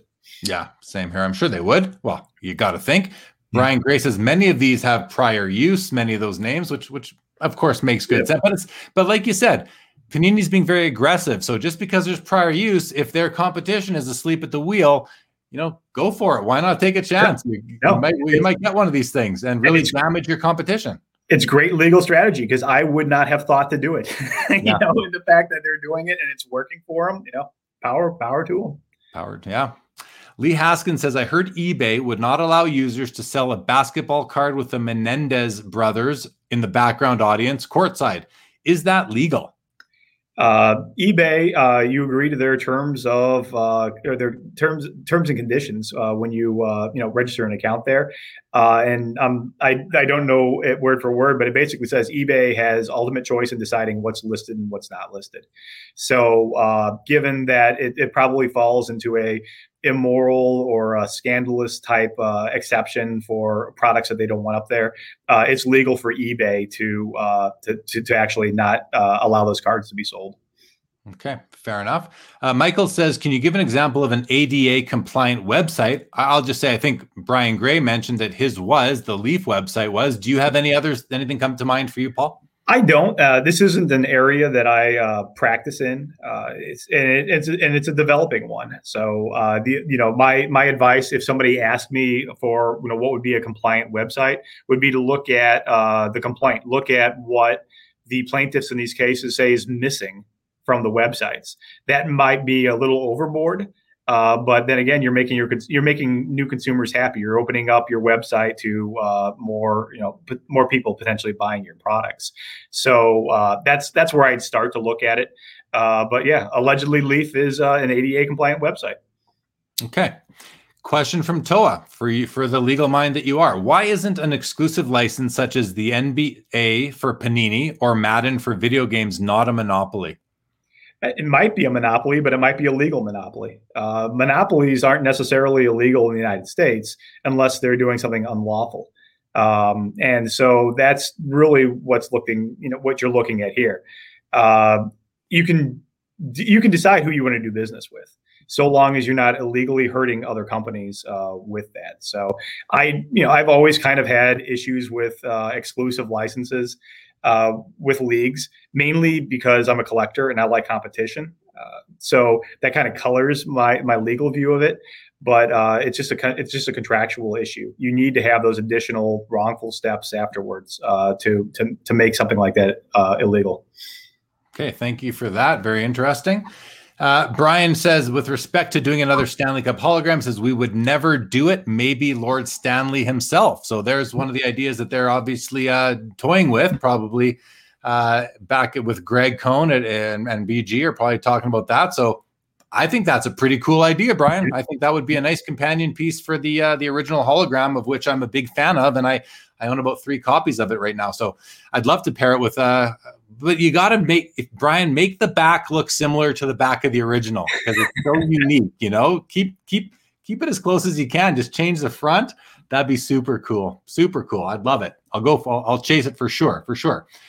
Brian says exclusives are legal when you use them to stifle all competition of any kind, though no longer legal. Makes sense. Yeah, that's an additional step that you need. So just having a contract where 2 companies are deciding only to do business with themselves is fine, so long as you're not doing that next step of hurting other competition, in unlawful ways. Okay, here's a question, like price fixing or something like that. Right. Okay. Question here from Global Sports Card Investor. Good day there, guys. Good day to you, Global Sports Card Investor. He says, how can the industry as a whole protect against fraudulent sales? Now, I think what he's getting at, and correct me if I'm wrong, Global Sports Card Investor, but I think what he's getting at is that we see there could be sales that are not actually being consummated, or that has been, like that. There was some just on social media, I saw a lot of skepticism towards the Luka logo man for $4.6 million, saying, even though they showed the check and they came out with it, is this thing legit? Just as an example of some skepticism that's out there, but also, obviously there's shill bidding that goes on, and we see the same eBay sellers relisting the same cards over and over again. I'll let you just take the question from there with that context. Yeah, it's difficult.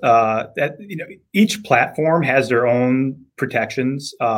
Shill bidding, if you see shill bidding on, say, eBay or something like that, you can report it to eBay, and they can police it for you.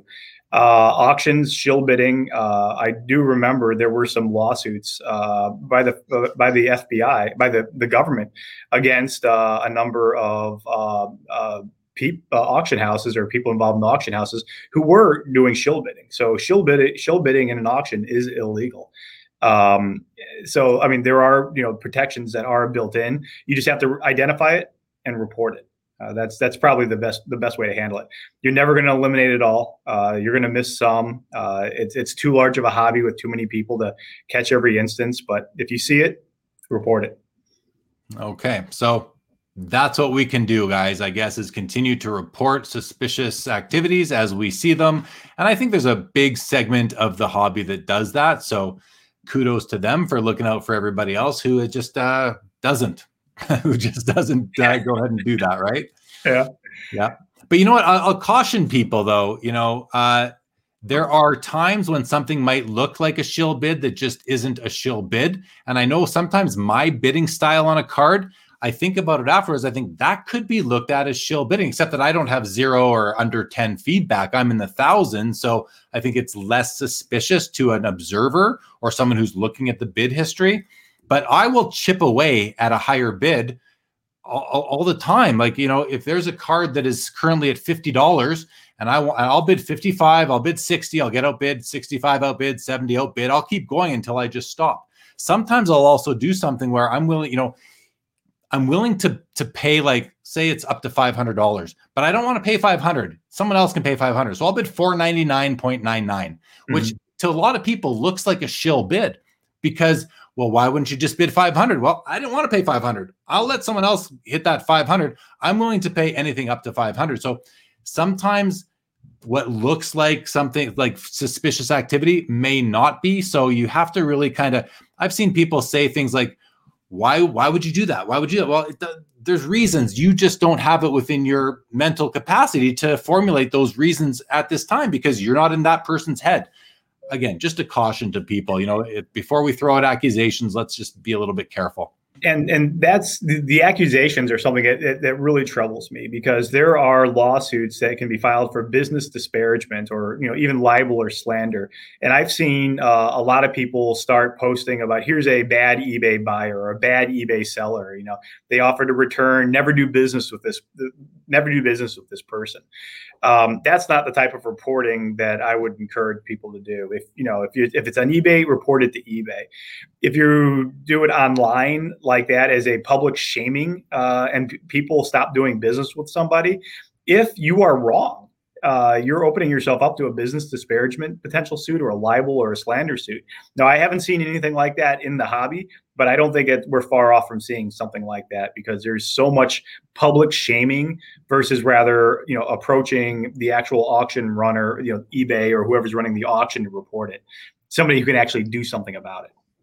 And just the magnitude of dollars that we're dealing in now is going to cause more and more, more of those public shaming or those false accusations, if they are false, are going to be more costly to the victim of that accusation. So we can see more people defending themselves, rightfully so at that point. Question from different topic, but similarly interesting. Lee Haskins says, what is your thought on the new tax law, which I don't think it's a tax law on eBay. It's just eBay actually enforcing some tax law or being forced to enforce tax law. Anyway, for reporting 1099s, which is an income slip. Will that change the hobby of selling cards on eBay? What are your thoughts on that, Paul? I remember my income tax class from law school. I mean, this is 1996, and the take home of the first day was whatever income you get from whatever source, the U.S. government wants to tax that. When you're selling cards on eBay and you're making a profit off those cards, the U.S. government wants to tax that, and since it is income to you, it is taxable. I know there's a lot of people out there that don't necessarily know that, or if they do know that, they try to hide it because eBay is not issuing 1099s. When a 1099 is issued, it's reported to the federal government that this person had a certain amount of sales. So the federal government knows to look for this. The federal government doesn't automatically look for eBay sales for people, and they can't. They don't know what your handles are or what your names are. But this is a way that now is brought to the attention of the IRS. Typically, they used to issue 1099s. I don't know if it was for $10,000 a month. There was a threshold where 1099s were always issued for a higher threshold. The threshold's been reduced. So, yes, you were always required to report your sales, the income you receive from sales. You just got lucky now. You're lucky until now. And now that it's reported, definitely, give it to your tax person or make sure you include it in your taxes because the U.S. government, you're making money. They want their portion of it. My understanding is that the threshold was reduced from $10,000 to $600. I don't know if that's annual or monthly. Most likely it's annually, I would think. But, there's a lot of talk in the hobby about this at this point in time. But to the second part of Lee's question, will this change the selling of cards? It doesn't make it as lucrative if you have to share your profit with the government, even if you've been required to do so all along. I mean, it's anyone's opinion what's going to happen from that. But also, what about, like, this is eBay. There's a lot of cash business in the hobby. What about cash business? And I mean, I've got a bit of tax experience. I do believe that it doesn't matter what form you're doing your business. If you are transacting and doing business with the intention of earning a profit, you are likely taxable on all of your profits within the hobby. But this means you get to now claim expenses that you travel to shows, of course, buying your inventory, probably your cell phone bill, your vehicle expenses, home office. You probably are able to claim a lot of this to reduce the taxable income from just, your gross, from going from gross margin to net margin. Right. Any other thoughts on that? Yeah. Then also the sales of cards where you didn't make any money and you lost money. There's an offset. I mean, yes, I mean, it definitely, for, I'd say, a casual user who is, flipping cards to try to, keep staying in the hobby. Well, you'd always lose your eBay fees. You're already, if you make $100, you actually made $90. Well, now, depending on your income tax bracket, you may lose another $18, another $27 off of that. So just keep that in mind. Your $100 sale is actually a $60 sale. Don't spend it all. Save some of it for the tax man. Yeah, for sure. And of course, you're in the US talking about US tax law and issues, to the extent that you're what you remember from your original tax courses. And I'm up in Canada, so you're going to have different laws in both countries for sure. So yeah, with whatever country you're in, don't necessarily take this as tax advice that applies to you, especially if you're listening to Paul when it comes to Canada or me when it comes to the US. Not that I've given any advice here tonight. Okay, back to some more comments. What's that? Don't break the law. There you go. Report your income. Back to some comments. Brian Gray, with respect to shill bidding, says, interesting, shill bidding, or in brackets, he says house bidding, is legal in Arizona so long as auctioneers share this possibility in the official rules. I get it. My question is Arizona the only state that allows this? And what do you know about this, Paul? I just learned something. I did not know shill bidding was legal so long as you disclose. I mean, I guess if you have terms and conditions that explains that we're allowing certain practices, you can get around laws with contracts. But I don't know. Be careful from Arizona-based auctions, apparently. Well, really, what I think it is there. It allows the auction house to set a reserve in a way, and I'm not advocating for it one way or the other, but that's, I think, sort of perhaps is what some of the rationale for that might be. All right. Bobby says, now some sellers block their bidders' names list, so you can't even tell who the bidder is and how much feedback they have. Although you can still see the feedback ranking. You just can't see the oh, no. I think even that might be blinded out now. Oh, wow. When you go to private bidding. I believe private bidding, you can't see anything. So, yeah, good point, Bobby. Thanks for bringing that up.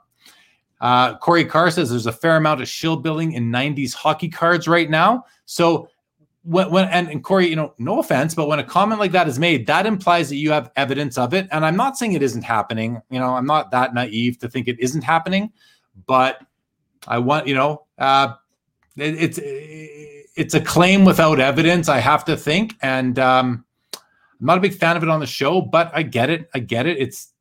There's definitely something going on. I won't say definitely. There's most likely something going on out there. Toa, thank you very much for the comment. Facebook user, tonight, huge talk about it around. The Artifacts Minnesota Wild Redemption is hitting $1,600 more than Sid and Connor. Awesome. Corey Carr says, guys are driving up Hasek and Lidstrom raw rookies up to $90 on shill bids. All right, behind the tanks. Jeremy, would be interested to know your reasoning for chipping away during an auction. I've never thought it would be to the buyer's advantage to do anything other than snipe at auction. Sometimes I will, if it's about 5 minutes left and I may not be able to set a snipe later on, I will just kind of test things and see where it's at, and sometimes I just get excited and I'll bid 55. Nope. Outbid 56 is the new bid. I'll bid 57. Nope. And I'll just keep on it's almost like, I don't know what it is. I don't know why. I'm sure I can't be alone in this, but sometimes I'll just keep on bidding the next minimum bid just to see if I'm going to take the high bid from the previous high bidder. And if I do, great. I'm going to buy the card. If I don't, then I eventually stop. I'm not one of these.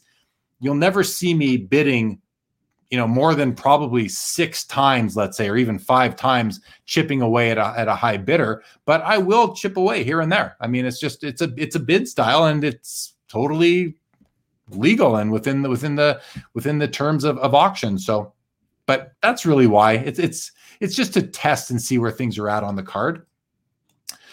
Okay, JJ, do you see a day when politicians start regulating online breakers? Paul, I've always questioned the legality of breakers. This is an issue. I am not an expert on online sweepstakes laws or contest laws. So I wrote an article 6-7 years ago where I brought on somebody who is an online sweepstakes expert. And the article's out there, and I'll probably post it later if anyone's interested again. But there's a lot of things that you need to do to comply with sweepstakes and contest laws for breakers. And with online breakers, and you have potential breaks going on in 50 states, it's going to be very difficult to comply with all 50 laws. So I've always thought breaks were illegal. I've always thought there was a opportunity that some prosecutor would eventually go after them. I think in 2012, I think my bold prediction for 2013 was that somebody will prosecute a breaker, and here we are 8 years later, and it's never happened. So the possibilities out there. I just think there's a lot of other things that prosecutors rather look at than online breaking. Yeah. Okay. Well, I guess time will tell, right? The clock doesn't stop ticking on that. No. Lee, I like this comment. Great show. Never heard a legal show on sports cars. Really liked it. Thank you for joining, Lee. Glad you enjoyed. Compliment to Paul there. JJ says, have you ever litigated a dispute between a breaker and a consumer? I think the answer to that is simply no. No. I have actually have not even seen a lawsuit filed on that, because you'd imagine there are many instances of accused fraud where a breaker with breakers, and you would think some of those issues would eventually be litigated, but I've never even seen a lawsuit filed. That doesn't mean it hasn't happened. I can see every federal case that's filed. I can see some state court cases that are filed, but I can't see everything that's out there. Fair. Mr. DeWeedy says, has anyone sued a grading company for false turnaround times? What are your thoughts on that? And that's a timely question. It's that would turn on another breach of contract type action. If there's a contract with a grading company that says we will turn around in a certain amount of time, and they don't, you could potentially file a breach of contract action or a consumer fraud type action against a company for that. If there is no disclosed time period, you're pretty much at the mercy of those companies, though. You would need to have an explicit time that's given, and they would have to explicitly violate that. But then, really, what are your damages? I mean, I could see people saying that, well, my time to flip this rookie have already passed and he's already bottomed out. But the damages are so speculative in a case like that. I think it'd be pretty difficult to actually find, file, and win. Well, and then the opposite has been true. If you send in cards to the grading companies, a year ago, and you're just getting them back now, you may be benefiting greatly that you didn't get them back last May or June and sell them then. So, you're not exactly giving them back the money that you got because of them. So that's the lawsuit I would like to see. Yeah. For sure. Paul laughs at me, says, I admit to problem gambling on chipping away at bids. Yeah, you're kind of like you're chasing, right? You're at that point, it's like you're just chasing your own money. But luckily, with every bid that doesn't put you at the high bidder, you're not out anything. You haven't bought anything yet. Terry does the same thing, calls it nibbling. I've heard that term before, nibbling away at someone's high bid. I'm not alone. Terry does that too. Very good, Terry. John Sportscar says, what about zero oversight on PSA? Why has no one legally looked at that? So I think we just talked about that comment. So, and when you say zero oversight on PSA, I don't know what regulatory body would have oversight on PSA except for their board of directors, their shareholders. And obviously that has all changed with the recent going private that's happened with Nat Turner and his group of investors. So it's really just the board of directors, even for a private company, that would have oversight over PSA and BGS. Yeah, there's no government oversight that would be required for anything like that. So, I mean, the only oversight would be someone who thinks that they've been wronged by PSA bringing a lawsuit. So, like the Savoy lawsuit, that's your potential oversight. And unfortunately, well, fortunately or unfortunately, it doesn't look like it's going very well. So, Wrong it guy. might pass the oversight test. Wrong guy leading the hobby on that one. Yeah. Behind the Tank says, I would think that the term estimate would be an easy out for the grading company's negligence or just missing their target return dates. I definitely think that, and I would have to look at it, as would anybody, but they obviously have language built into their terms on grading that allows them to miss their turnaround time. So I can't see there being legs under any claim against that. I just don't think they would have left themselves exposed like that. Okay. Eric S., what about, what does that say before I throw it up there? Yeah, we're not going to put that one up, Eric S. That's just a little bit too accusatory at this point in time. Okay, let's totally switch, Paul. We're past the 2-hour mark. I'm willing to keep going. If you are, how's your time? Yeah, no, let's keep going. All right, let's go. Okay, good. Let's talk about so now, guys, if you're watching and you tuned in for Paul to hear all about the legal issues in the hobby, we are now ending that segment of the show. I'm not sending you away. I'm just letting you know, being fully transparent. We're now going to talk about some other just miscellaneous topics. So please do stick around, and we're glad to have you. And again, welcome if you just got here. Please subscribe to the YouTube channel, Sports Cards Live. Every Saturday night, I go live with a guest, and we talk about awesome things in the hobby. I'm going to throw up the banner, the ticker right now with upcoming episodes. Quickly go through them. Next Saturday, Tyler Nethercott, who's a VP with Sports Card Investor and is heavily involved in their Market Movers tool. March 27th, Billy Celio, product manager from Upper Deck, will be joining me. And just scheduled yesterday for, I believe it's April the 3rd, is Tim Getch, the founder and CEO of ComC, will be joining me, and we will be discussing the issues, the hard issues that they've been going through. And we're going to hear right from the CEO and founder on April the 3rd. Yep. About what is going on and what are they doing about all the challenges that they are having. I'm looking forward to that. And then the week after, it's not on the ticker. The week after, Ken Golden from Golden Auctions will be sitting right where Paul is, and we're going to talk about everything going on at Golden Auctions. And just to let you know, the show, we are booked all the way through about the middle of May at this point. So we got lots of shows. We are not slowing down, still coming. And the quality of guests just is remaining quite phenomenal, if I might say so myself. Okay, Paul, you run this tournament. I think we can call it a tournament on Twitter. You call it the Hobby Annoyances Tournament. So if anybody isn't following Paul on Twitter yet, here's his Twitter handle yet again. Paul, tell us what this thing is and what annoyance won the tournament last time, and where are we at this time?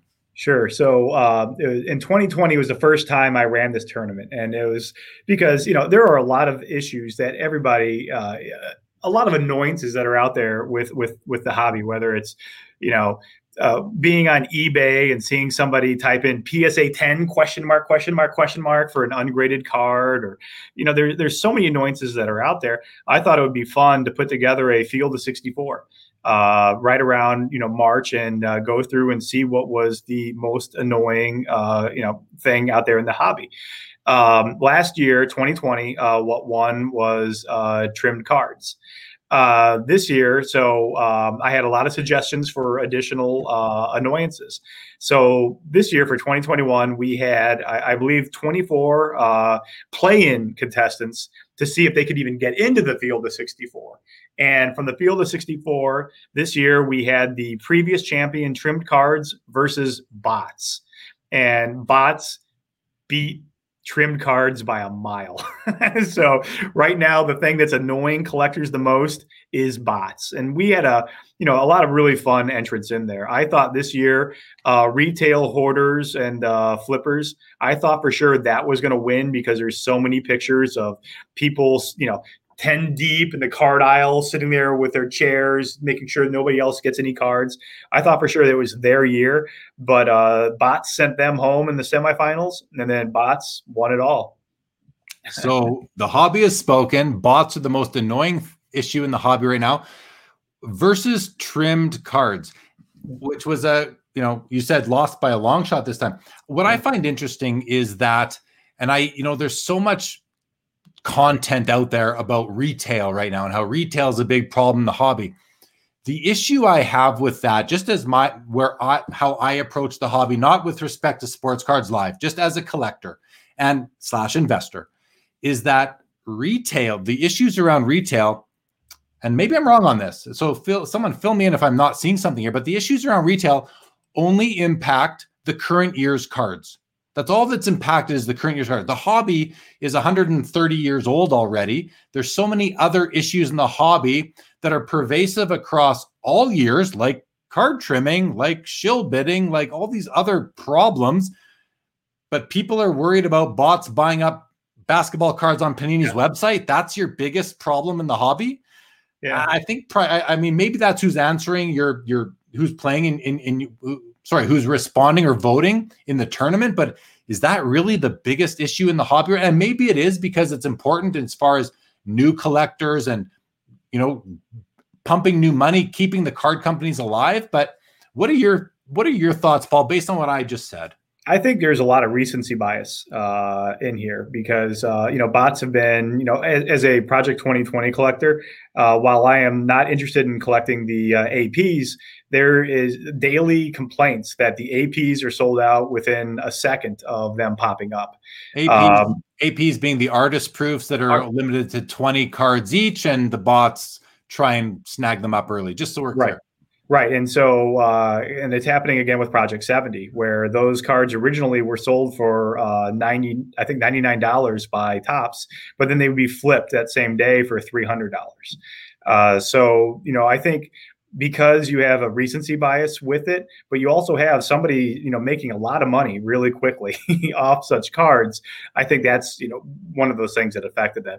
But it's really, from looking at the entrants and what did best, there definitely is. It's more focused on eBay complaints or complaints that have popped up over the last years. Some of my, cards, I thought would go better would be, fake autographs. I thought that would do better, or sloppy autographs. There's a lot of cards, a lot of issues like that exclusive licenses with leagues, exclusive licenses with players, but those were weeded out, and some of them didn't even make it to the final 8, let alone the final 4. Right. Yeah. Okay. But it's a fun tournament. I'm going to do it every year. I try and do it, get it all done before March. And so if anybody has any additional suggestions, I think next year is looking that we might have 40 play-in games before we even get to the field of 64. So I'll have to figure out a way to speed that up. Maybe have 2 or 3 matches a day instead of just 2 matches a day, just to somehow get through it and not doing it for a whole year. Plenty of annoyances in our hobby, that is for sure. But let's not let them outweigh the benefits of the hobby that brings us joy. I know for me, even if I'm annoyed with something in my regular life, I can just sort of look at my cards or think about them. And even for those few seconds, you find the hobby, you get some hobby peace of mind sort of thing. A couple of suggestions came in here. Big Unit says eBay return policy, a number 1 seed. Toa says second to bots is backdoor retail, which is another retail related issue. Global says grading turnaround times are my big issue at the moment. Hockey Guy says, did any of the entries surprise either of you how far they made it in the bracket? Yeah, well, bots was my big surprise because again, like you're saying, bots are really only affecting the current product, and it's not even it's some products will be sold out because of bots, or sometimes you'll miss certain cards. So I mean, bots don't affect me. So that's what really surprised me about how well they performed. And again, I thought it was going to be a retail. I thought retail, hoarders, and flippers. I thought that was going to be the big winner this year, but nope, it wasn't. Yeah, they don't affect me either, but I'm sensitive to it for those that it does. I like Bill's comment, bots voting for themselves. That's how they won. It's pretty good. Comment of the night right there. I love it. That's hilarious. Chris says bots are prevalent in all collectibles at this point. Pretty much any limited release or coveted item has bots snapping online listings up within minutes and seconds. So definitely an issue out there. There are ways to get around bots, though, or I mean, to actually eliminate bots, like a Top Shot. I think that's done a very good job of eliminating bots, or even people with multiple accounts purchasing cards. So there are ways to address them. I just think manufacturers really don't want to address them because they're getting sales. Yeah. Well, I think they'd sell anyway, so I wonder about that, but.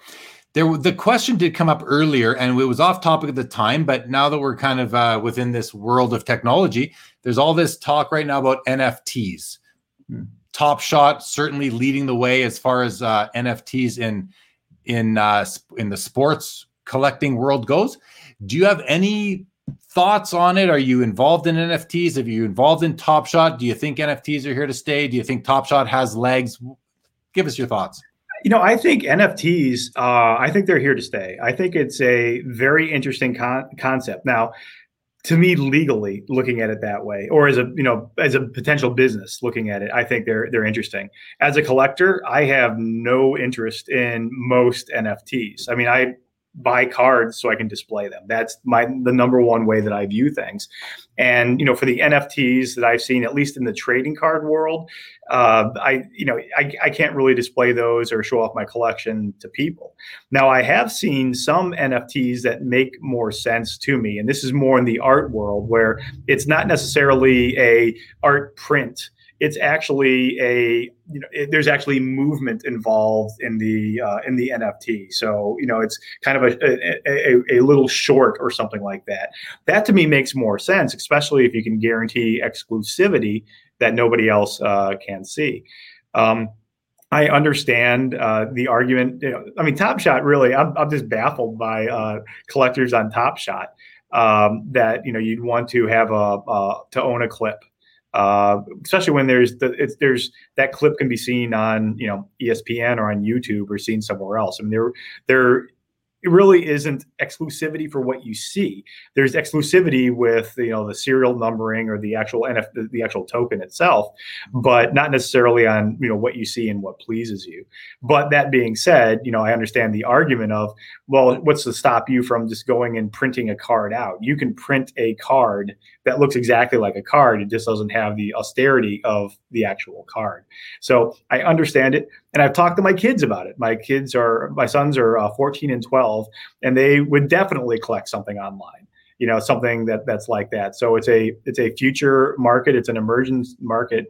And I'm fascinated to watch it. And I really want to see where it goes. And, some of the things I was thinking about is, I think it would really help, charities or organizations that require donations. I mean, could you imagine NASA offering, NFTs of, you get the exclusive looks of these videos of Mars right now? I mean, they're just the future of what you can get with this it's pretty amazing. I want to see where it goes. I don't think I'm going to be buying though. Yeah, no, that's an interesting perspective that you just laid out there, and it's a great way to fundraise for both charitable and non-charitable, or public type initiatives in terms of a NASA sort of that. Very interesting, very interesting. As far as Top Shot goes, one of the big issues that traditional tangible sports card collectors have is that they think that, or they're worried, considering where the market's gone in the last year, 2 years, that, hey, this thing is out there now, this Top Shot thing's out there, and it's taking money out of the hobby, out of the sports card hobby, and putting it into the Top Shot environment. And, my response to that is like, if I was a Top Shot millionaire right now, I would be cashing out because I don't know how stable it is.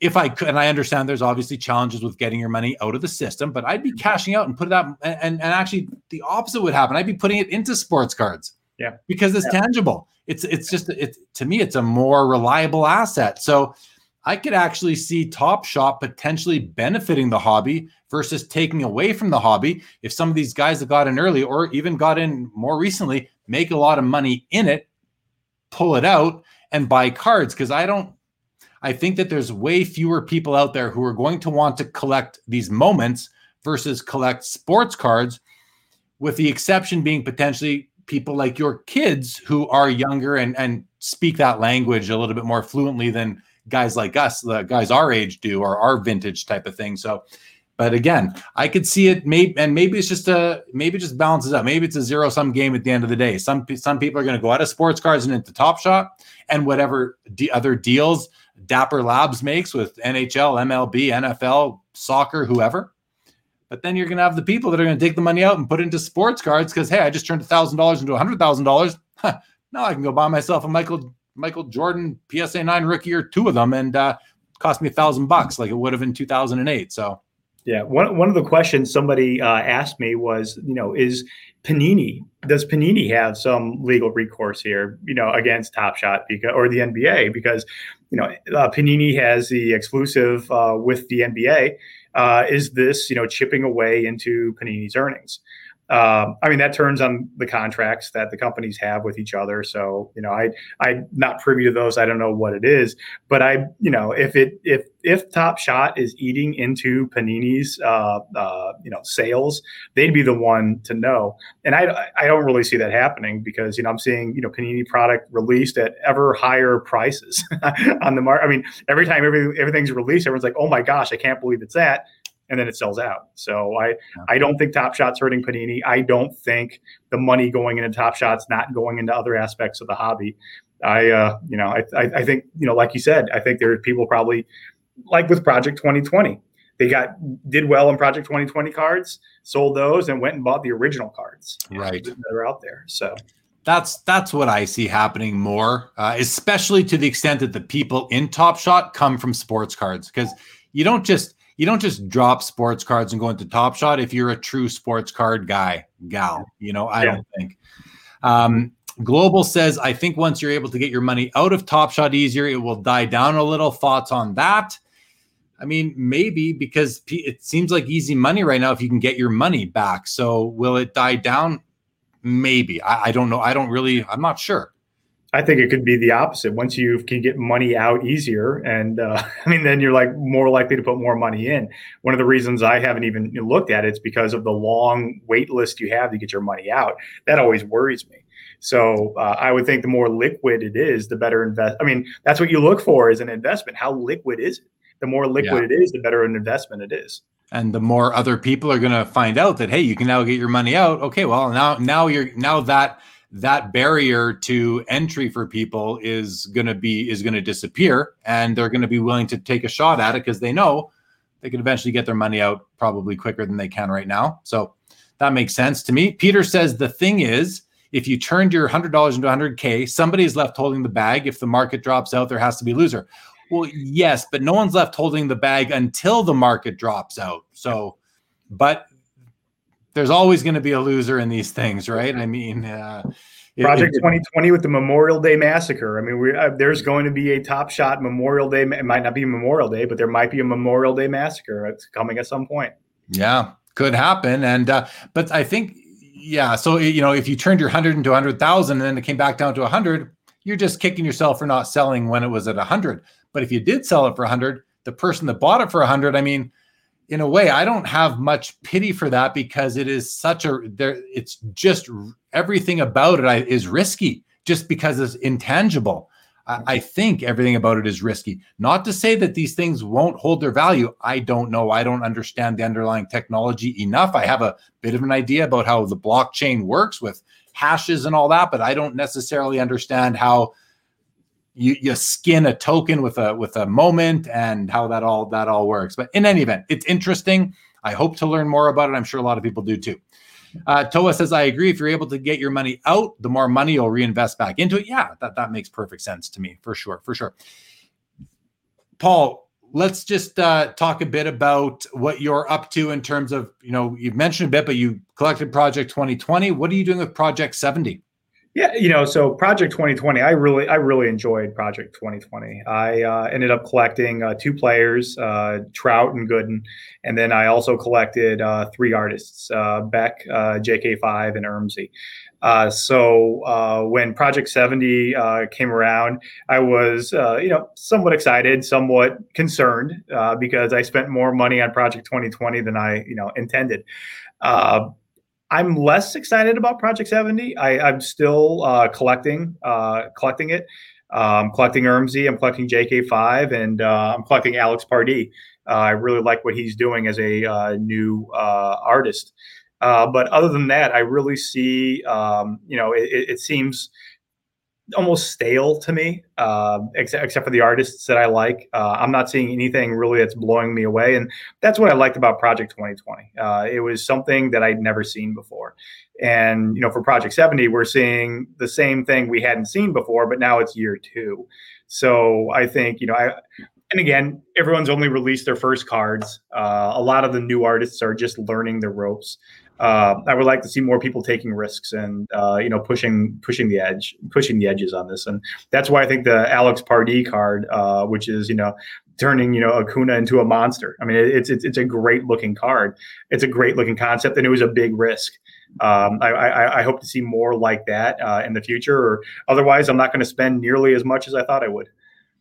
So, how many cards is it? I believe it's like 1,000 or 1,050 cards, Project 70. Like, is that too many? That's way too many. I mean, I was an avid Project 2020 collector, and I can honestly say that last 100 cards, I was burned out. I was just going through the motions.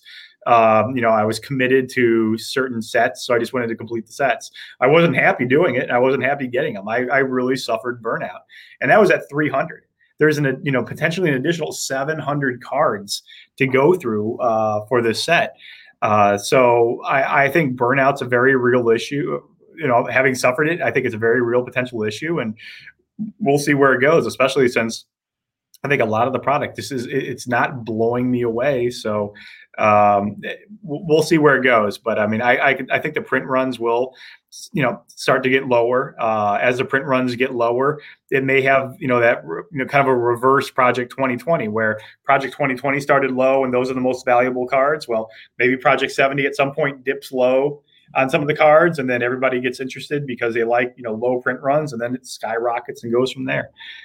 Yeah, if you're loyal to these projects, the Topps projects, you're now, by the end of Project 70, you're going to be up to over 1,400 cards, and they all come they all come with the sticker sealing the magnetic holder. I mean, I don't know if anybody can lift that, let alone where do you store 1,000 cards in magnet? I mean, I'm sure a lot of people have that, but that's just a big addition to your collection if you need to have them all. What about, back when Project 2020 was really hot last summer, one of the things that I was happy about was that I thought, well, hey, this is great. There's these 20 artists. They all have at least 100,000 followers on social media platforms. This has to grow the hobby. Some of these people are going to research and look into other areas of the hobby besides just Topps Project 2020. Do you have any feel for whether or not the hobby retained any of those artist collectors versus Topps and baseball card collectors? I don't know about the artist collectors. I do know Project 2020 brought a lot of collectors who stopped back into the hobby. Kind of like me when I got back into the hobby, I was out for a while, and then I saw, hey, look, there's cards with autographs, there's cards with relics. I'd never seen that before, and it brought me back in. I think that's, the consequence of Project 2020 is it brought in a lot of people who had quit collecting and brought them back in. I don't know about how many artists, how many people that followed the art crowd then crossed over to do cards. You don't really see that much on social media about that. It's more so the old retired collectors, coming back into it and collecting again. Yeah. Okay. Makes sense to me. Last topic I have on the list. I mean, I've got two left actually. One being just because it's new since you were last on the show and it's out there, are the fractional ownership companies. There's several of them now. I know you're not that involved in them, but even from a legal perspective, do you think that and if you don't have an answer, it's totally understandable, Paul, but one of the issues people have with the fractional ownership company is the regulation over it. And do they actually own the card, and what's going to happen when they sell, and who's deciding if they sell or they don't, and all these different things. My understanding is that there is some level of SEC regulation over these companies. Do you have any insight or thoughts on that? And if these things, if this new business model in our hobby is not legal, but is the regulation over it going to be enough to keep it where it's going to exist and carry forward and evolve into what will be a big part of our hobby moving forward? I think it opens up another. It's like investing in any other properties out there. Instead of investing in, say, a timeshare or something else, you're investing in a asset, and that asset could be sold later on. It just happens to be a card, or a collection of cards. I've been asked by some people to review contracts that they would have with companies that are in this venue, and they're confusing contracts. I mean, it's basically you're going to own partial ownership of a security in a card, but you're never going to see the card. You're never going to touch the card, and that's part of the fun of cards. So I think it's going to be there because, you often see that, trading cards, the high value trading cards have outperformed the stock market. They are a very viable asset. So from that standpoint, whether fractional ownership was designed for card collectors or investors, just plain old investors, I think they're going to stick around for quite a while. And I kind of like the aggregator model of, I guess it's kind of a combination of fractional ownership and aggregation. It's just you'll have basically a fund go out and buy as much product as they can, and then ultimately knowing that they're going to turn around and sell that off for a profit. So I think these unique ways to invest in the hobby, I think they're there. For someone like me who's more of a collector than an investor, that's not necessarily good news because it's going to drive prices up. It already is. Yeah. And so that's, and I think we're seeing that with, new boxes and what new cards are costing. But I think it's here to stay. It's not going to go away. Yeah, I agree. I don't think it's going away either. And as far as regulation goes, it's just nice to know that the SEC is overseeing it to, I don't know how much time they're giving to it, but they're at least complying. What do you want to say? So potentially there is. So there are ways that you have to comply with security laws, but not necessarily the SEC. Depending on the number of investors that you have or the value of the investment, there are exemptions to make sure you don't have to comply with the SEC laws. You just have to comply with other security laws that are out there. So Some of the fractional ownership, I think they try to limit the number of investors in order to do that. So we'll see. I mean, it's a difference between a penny stock and a real stock. You know what you're getting when you get involved with a smaller one rather than a larger fractional ownership. All right. Well, thank you for that. I'm going to bring up a comment that is from about half an hour ago. My buddy Mike at Eastridge, he says, Paul, even though it wasn't in a lawsuit, do you have the 2007 Upper Deck Sweet Spot Michael Beisner card that Upper Deck had to recall all unsold product per Major League Baseball? So I'm not sure exactly on that card, but I do know there was a lawsuit there that had to do with Upper Deck taking some cards back, and when it came to I don't know if that's the right lawsuit that I'm thinking of. I'm thinking of the MLB lawsuit where Upper Deck came out with cards allegedly without any MLB logos, but just an arm crossed or whatever it was. For that product, yes, I own that complete set. So it was involved in a lawsuit, and I couldn't turn that one down, so I definitely got it. I don't know if UD was required to recall all the product, but I do own it. Right on. Here's a great comment from Got Sports Car. It says, sorry I'm late, Jeremy and Paul. Yeah. What did I miss? Got, it's great to have you. But yeah, we are over 2.5 hours in. So welcome to the show. Great to have you as always. Toa very nicely says, thanks for the great live tonight. Learned a lot. Enjoyed it. Hit the like button, guys. Thank you so much, Toa Hang. Great to have you as always. JJ, love this comment. Thank you so much. Props for keeping your content fresh and interesting. Nothing worse than the same repetitive bleep. I appreciate that, JJ. Thank you very much. Well, look, Paul, I mean, the last topic I have, it simply says the market in general, because it's been 9 months since you've been on the show.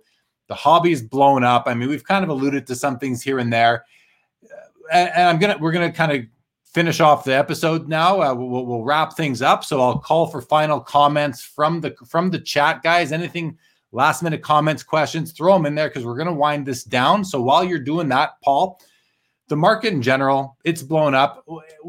What are you seeing from St. Louis, Missouri right now in terms of how crazy the prices are, and, you know, just the pent up frustration the hobby has with no card shows?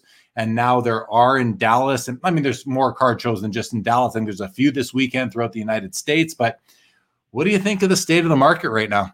Yeah, it's unfortunately, it has priced me out of a lot of the cards that I would like to collect. You know, earlier we alluded that I started collecting. Dwight Gooden was what drove me to collecting in 1986. And unfortunately, because of that, I did it at the expense of Michael Jordan. In fact, I did trade some Fleer Jordans for others Dwight Goodens. So I have a healthy binder of Dwight Gooden rookies that are, you know, valueless, and a lot of remorse for the Jordans that I, you know, traded away. You know, and I still don't have a Fleer 86 Jordan. And, you know, I'm at the point where I would very much so like to add one to my collection. And the only ones I've added are, you know, fake ones, fake reprints, because there's been lawsuits involved, you know, like the Spence lawsuit. So I do have some fake Jordans in my collection, but I don't have a real Jordan. And it's a shame, because I would very much like to have one, but I am priced out of the market on that. And it's I'm seeing it, you know, across in other areas too. Like with Project 2020, I wanted to, you know, I do have a Trout rookie. I do have a Gooden rookie, so I was able to pair those. I wanted to do a Rickey Henderson collection and a Cal Ripken collection also. But, you know, the market, again, has priced me out of getting those, you know, those cards for a realistic price. So it's I know eventually, well, you'd think eventually it'll come back down, and I'd like to, you know, buy low, but I'm certainly not buying high right now. I'm buying more new product than I am buying older product. So that's, you know, the biggest effect I've seen, and, you know, other people have seen here. But I would like to go back and, you know, buy some of the, you know, the true tested products that, you know, are aging well, you know, products I should have picked up earlier, and I didn't. Yeah. No, I think a lot of us have that exact same, you know, hindsight right now, where it's just 2020. That's really sums it up, right? If we could all go back, but hey, we cannot. So hopefully some of you have picked up some great cards along the way, and you're experiencing some benefits of the state of the market as it is right now. And, but I know all of us wish we could turn back the clock. That is for sure. So, all right, man. Well, listen, I think we can wrap this up. We've gone on quite a long time. So thank you for all your time tonight, Paul. Always for the second time, super interesting to have you. And we'll have you back, and maybe we'll make it every 9 months or so. Seems to be a good pace for now. So we'll look to do that again down the road. So again, really appreciate your time. Couple comments that have come in. Hockey Guy says, be sure to like the video and subscribe. Be sure to follow Paul on Twitter too. So I'm going to throw that up right now for everybody there. Again, it's been up, but if you haven't seen it, at Paul_Lesko, that is where Paul really does most of his social media. So check him out on Twitter. If you are not yet following myself on Instagram, Twitter, if you haven't joined the Facebook group for Sports Cards Live, please go ahead and do so. Just put my name in as the reference. And if you are on Clubhouse, be sure to give me a follow, and I will likely follow you back at Sports Cards Live. That's a fun new social media platform that is really starting to take off, and it is by invitation only right now as they ramp up and scale their app. So be cognizant of that, and it's only available on iPhone at this time. No, not available on Android yet. What do you use, Paul? Do you use iPhone or Android? I use iPhone, and I was invited to Clubhouse, so I have not really checked it out or learned too much about it, but I am on there. But yeah, Twitter, that's where I live right now. That's really it. Paul Cashman, thank you so much for joining us tonight. Great to have you. Big Unit says, thank you, Jeremy and Paul. Great show. Thank you, Big Unit, for joining us. And guys, I guess that's going to be about it. I'm kind of hesitant. There is no after hours tonight, guys. This is it for this Saturday. So Rock Latex says any after hours coming up. So just to be honest with everybody, I didn't book a guest for after hours. I just kind of, the week went by really quick. I was super busy at work this week and it just kind of escaped me. So there is no guest lined up. So I'm just going to say, no, we won't do an after hours this week, but we will definitely do one. We have after hours guests lined up for the next 2 Saturdays. So be sure to check those out. And again, I'm going to throw up right now the upcoming episode. So next Saturday, Tyler Nethercott from Market Movers, followed by Billy Celio from Upper Deck, followed by Tim Getch from ComC, followed by Ken Golden from Golden Auctions. So a great lineup coming up. All right, Paul, thank you so much. No, thanks for having me on. Well, final comments rolling in. Lee Haskins, thank you so much. Bob Lewis, great to have you. Thank you. Mike Zier, okay, music cards next week then. Oh, I did mention maybe I've got my music cards in. Okay, I'll tell you what, guys. I'll tell you what. We will end this show and I will start up another broadcast on the channel. It'll just be me unless somebody out there wants to join. I'm going to put it, okay, totally changing the plan here. Paul, thanks for bearing with me. Totally changing the plan, guys. We will run an after hours. I will start a new broadcast. Give me 10 minutes or so, not even. Give me 5 minutes to just fill up my water, take a bio break, and we'll come back. We'll come back. If there's enough viewers, we'll stick it out. If not, we'll just go to bed, I guess. But yeah, calling an audible. I appreciate it. Thank you, Latrell Sprewell, for joining us. Big Unit says instead of after hours, just do a review of Coming to America. I did watch that. Watched that with my wife. Yep. Bobby Baseball, thank you so much. AZ Brothers, thank you. Have a good night to you too. And okay, that's it. I'll be back in about 5 minutes, guys. Paul, thanks again, man. Really appreciate it. Thanks for having me on. I really enjoyed this. Okay, hang tight one sec. Everybody else, good night. If not, we'll see you in a few minutes. And if not, we'll see you next week. Have a great week ahead if you don't join us on After Hours.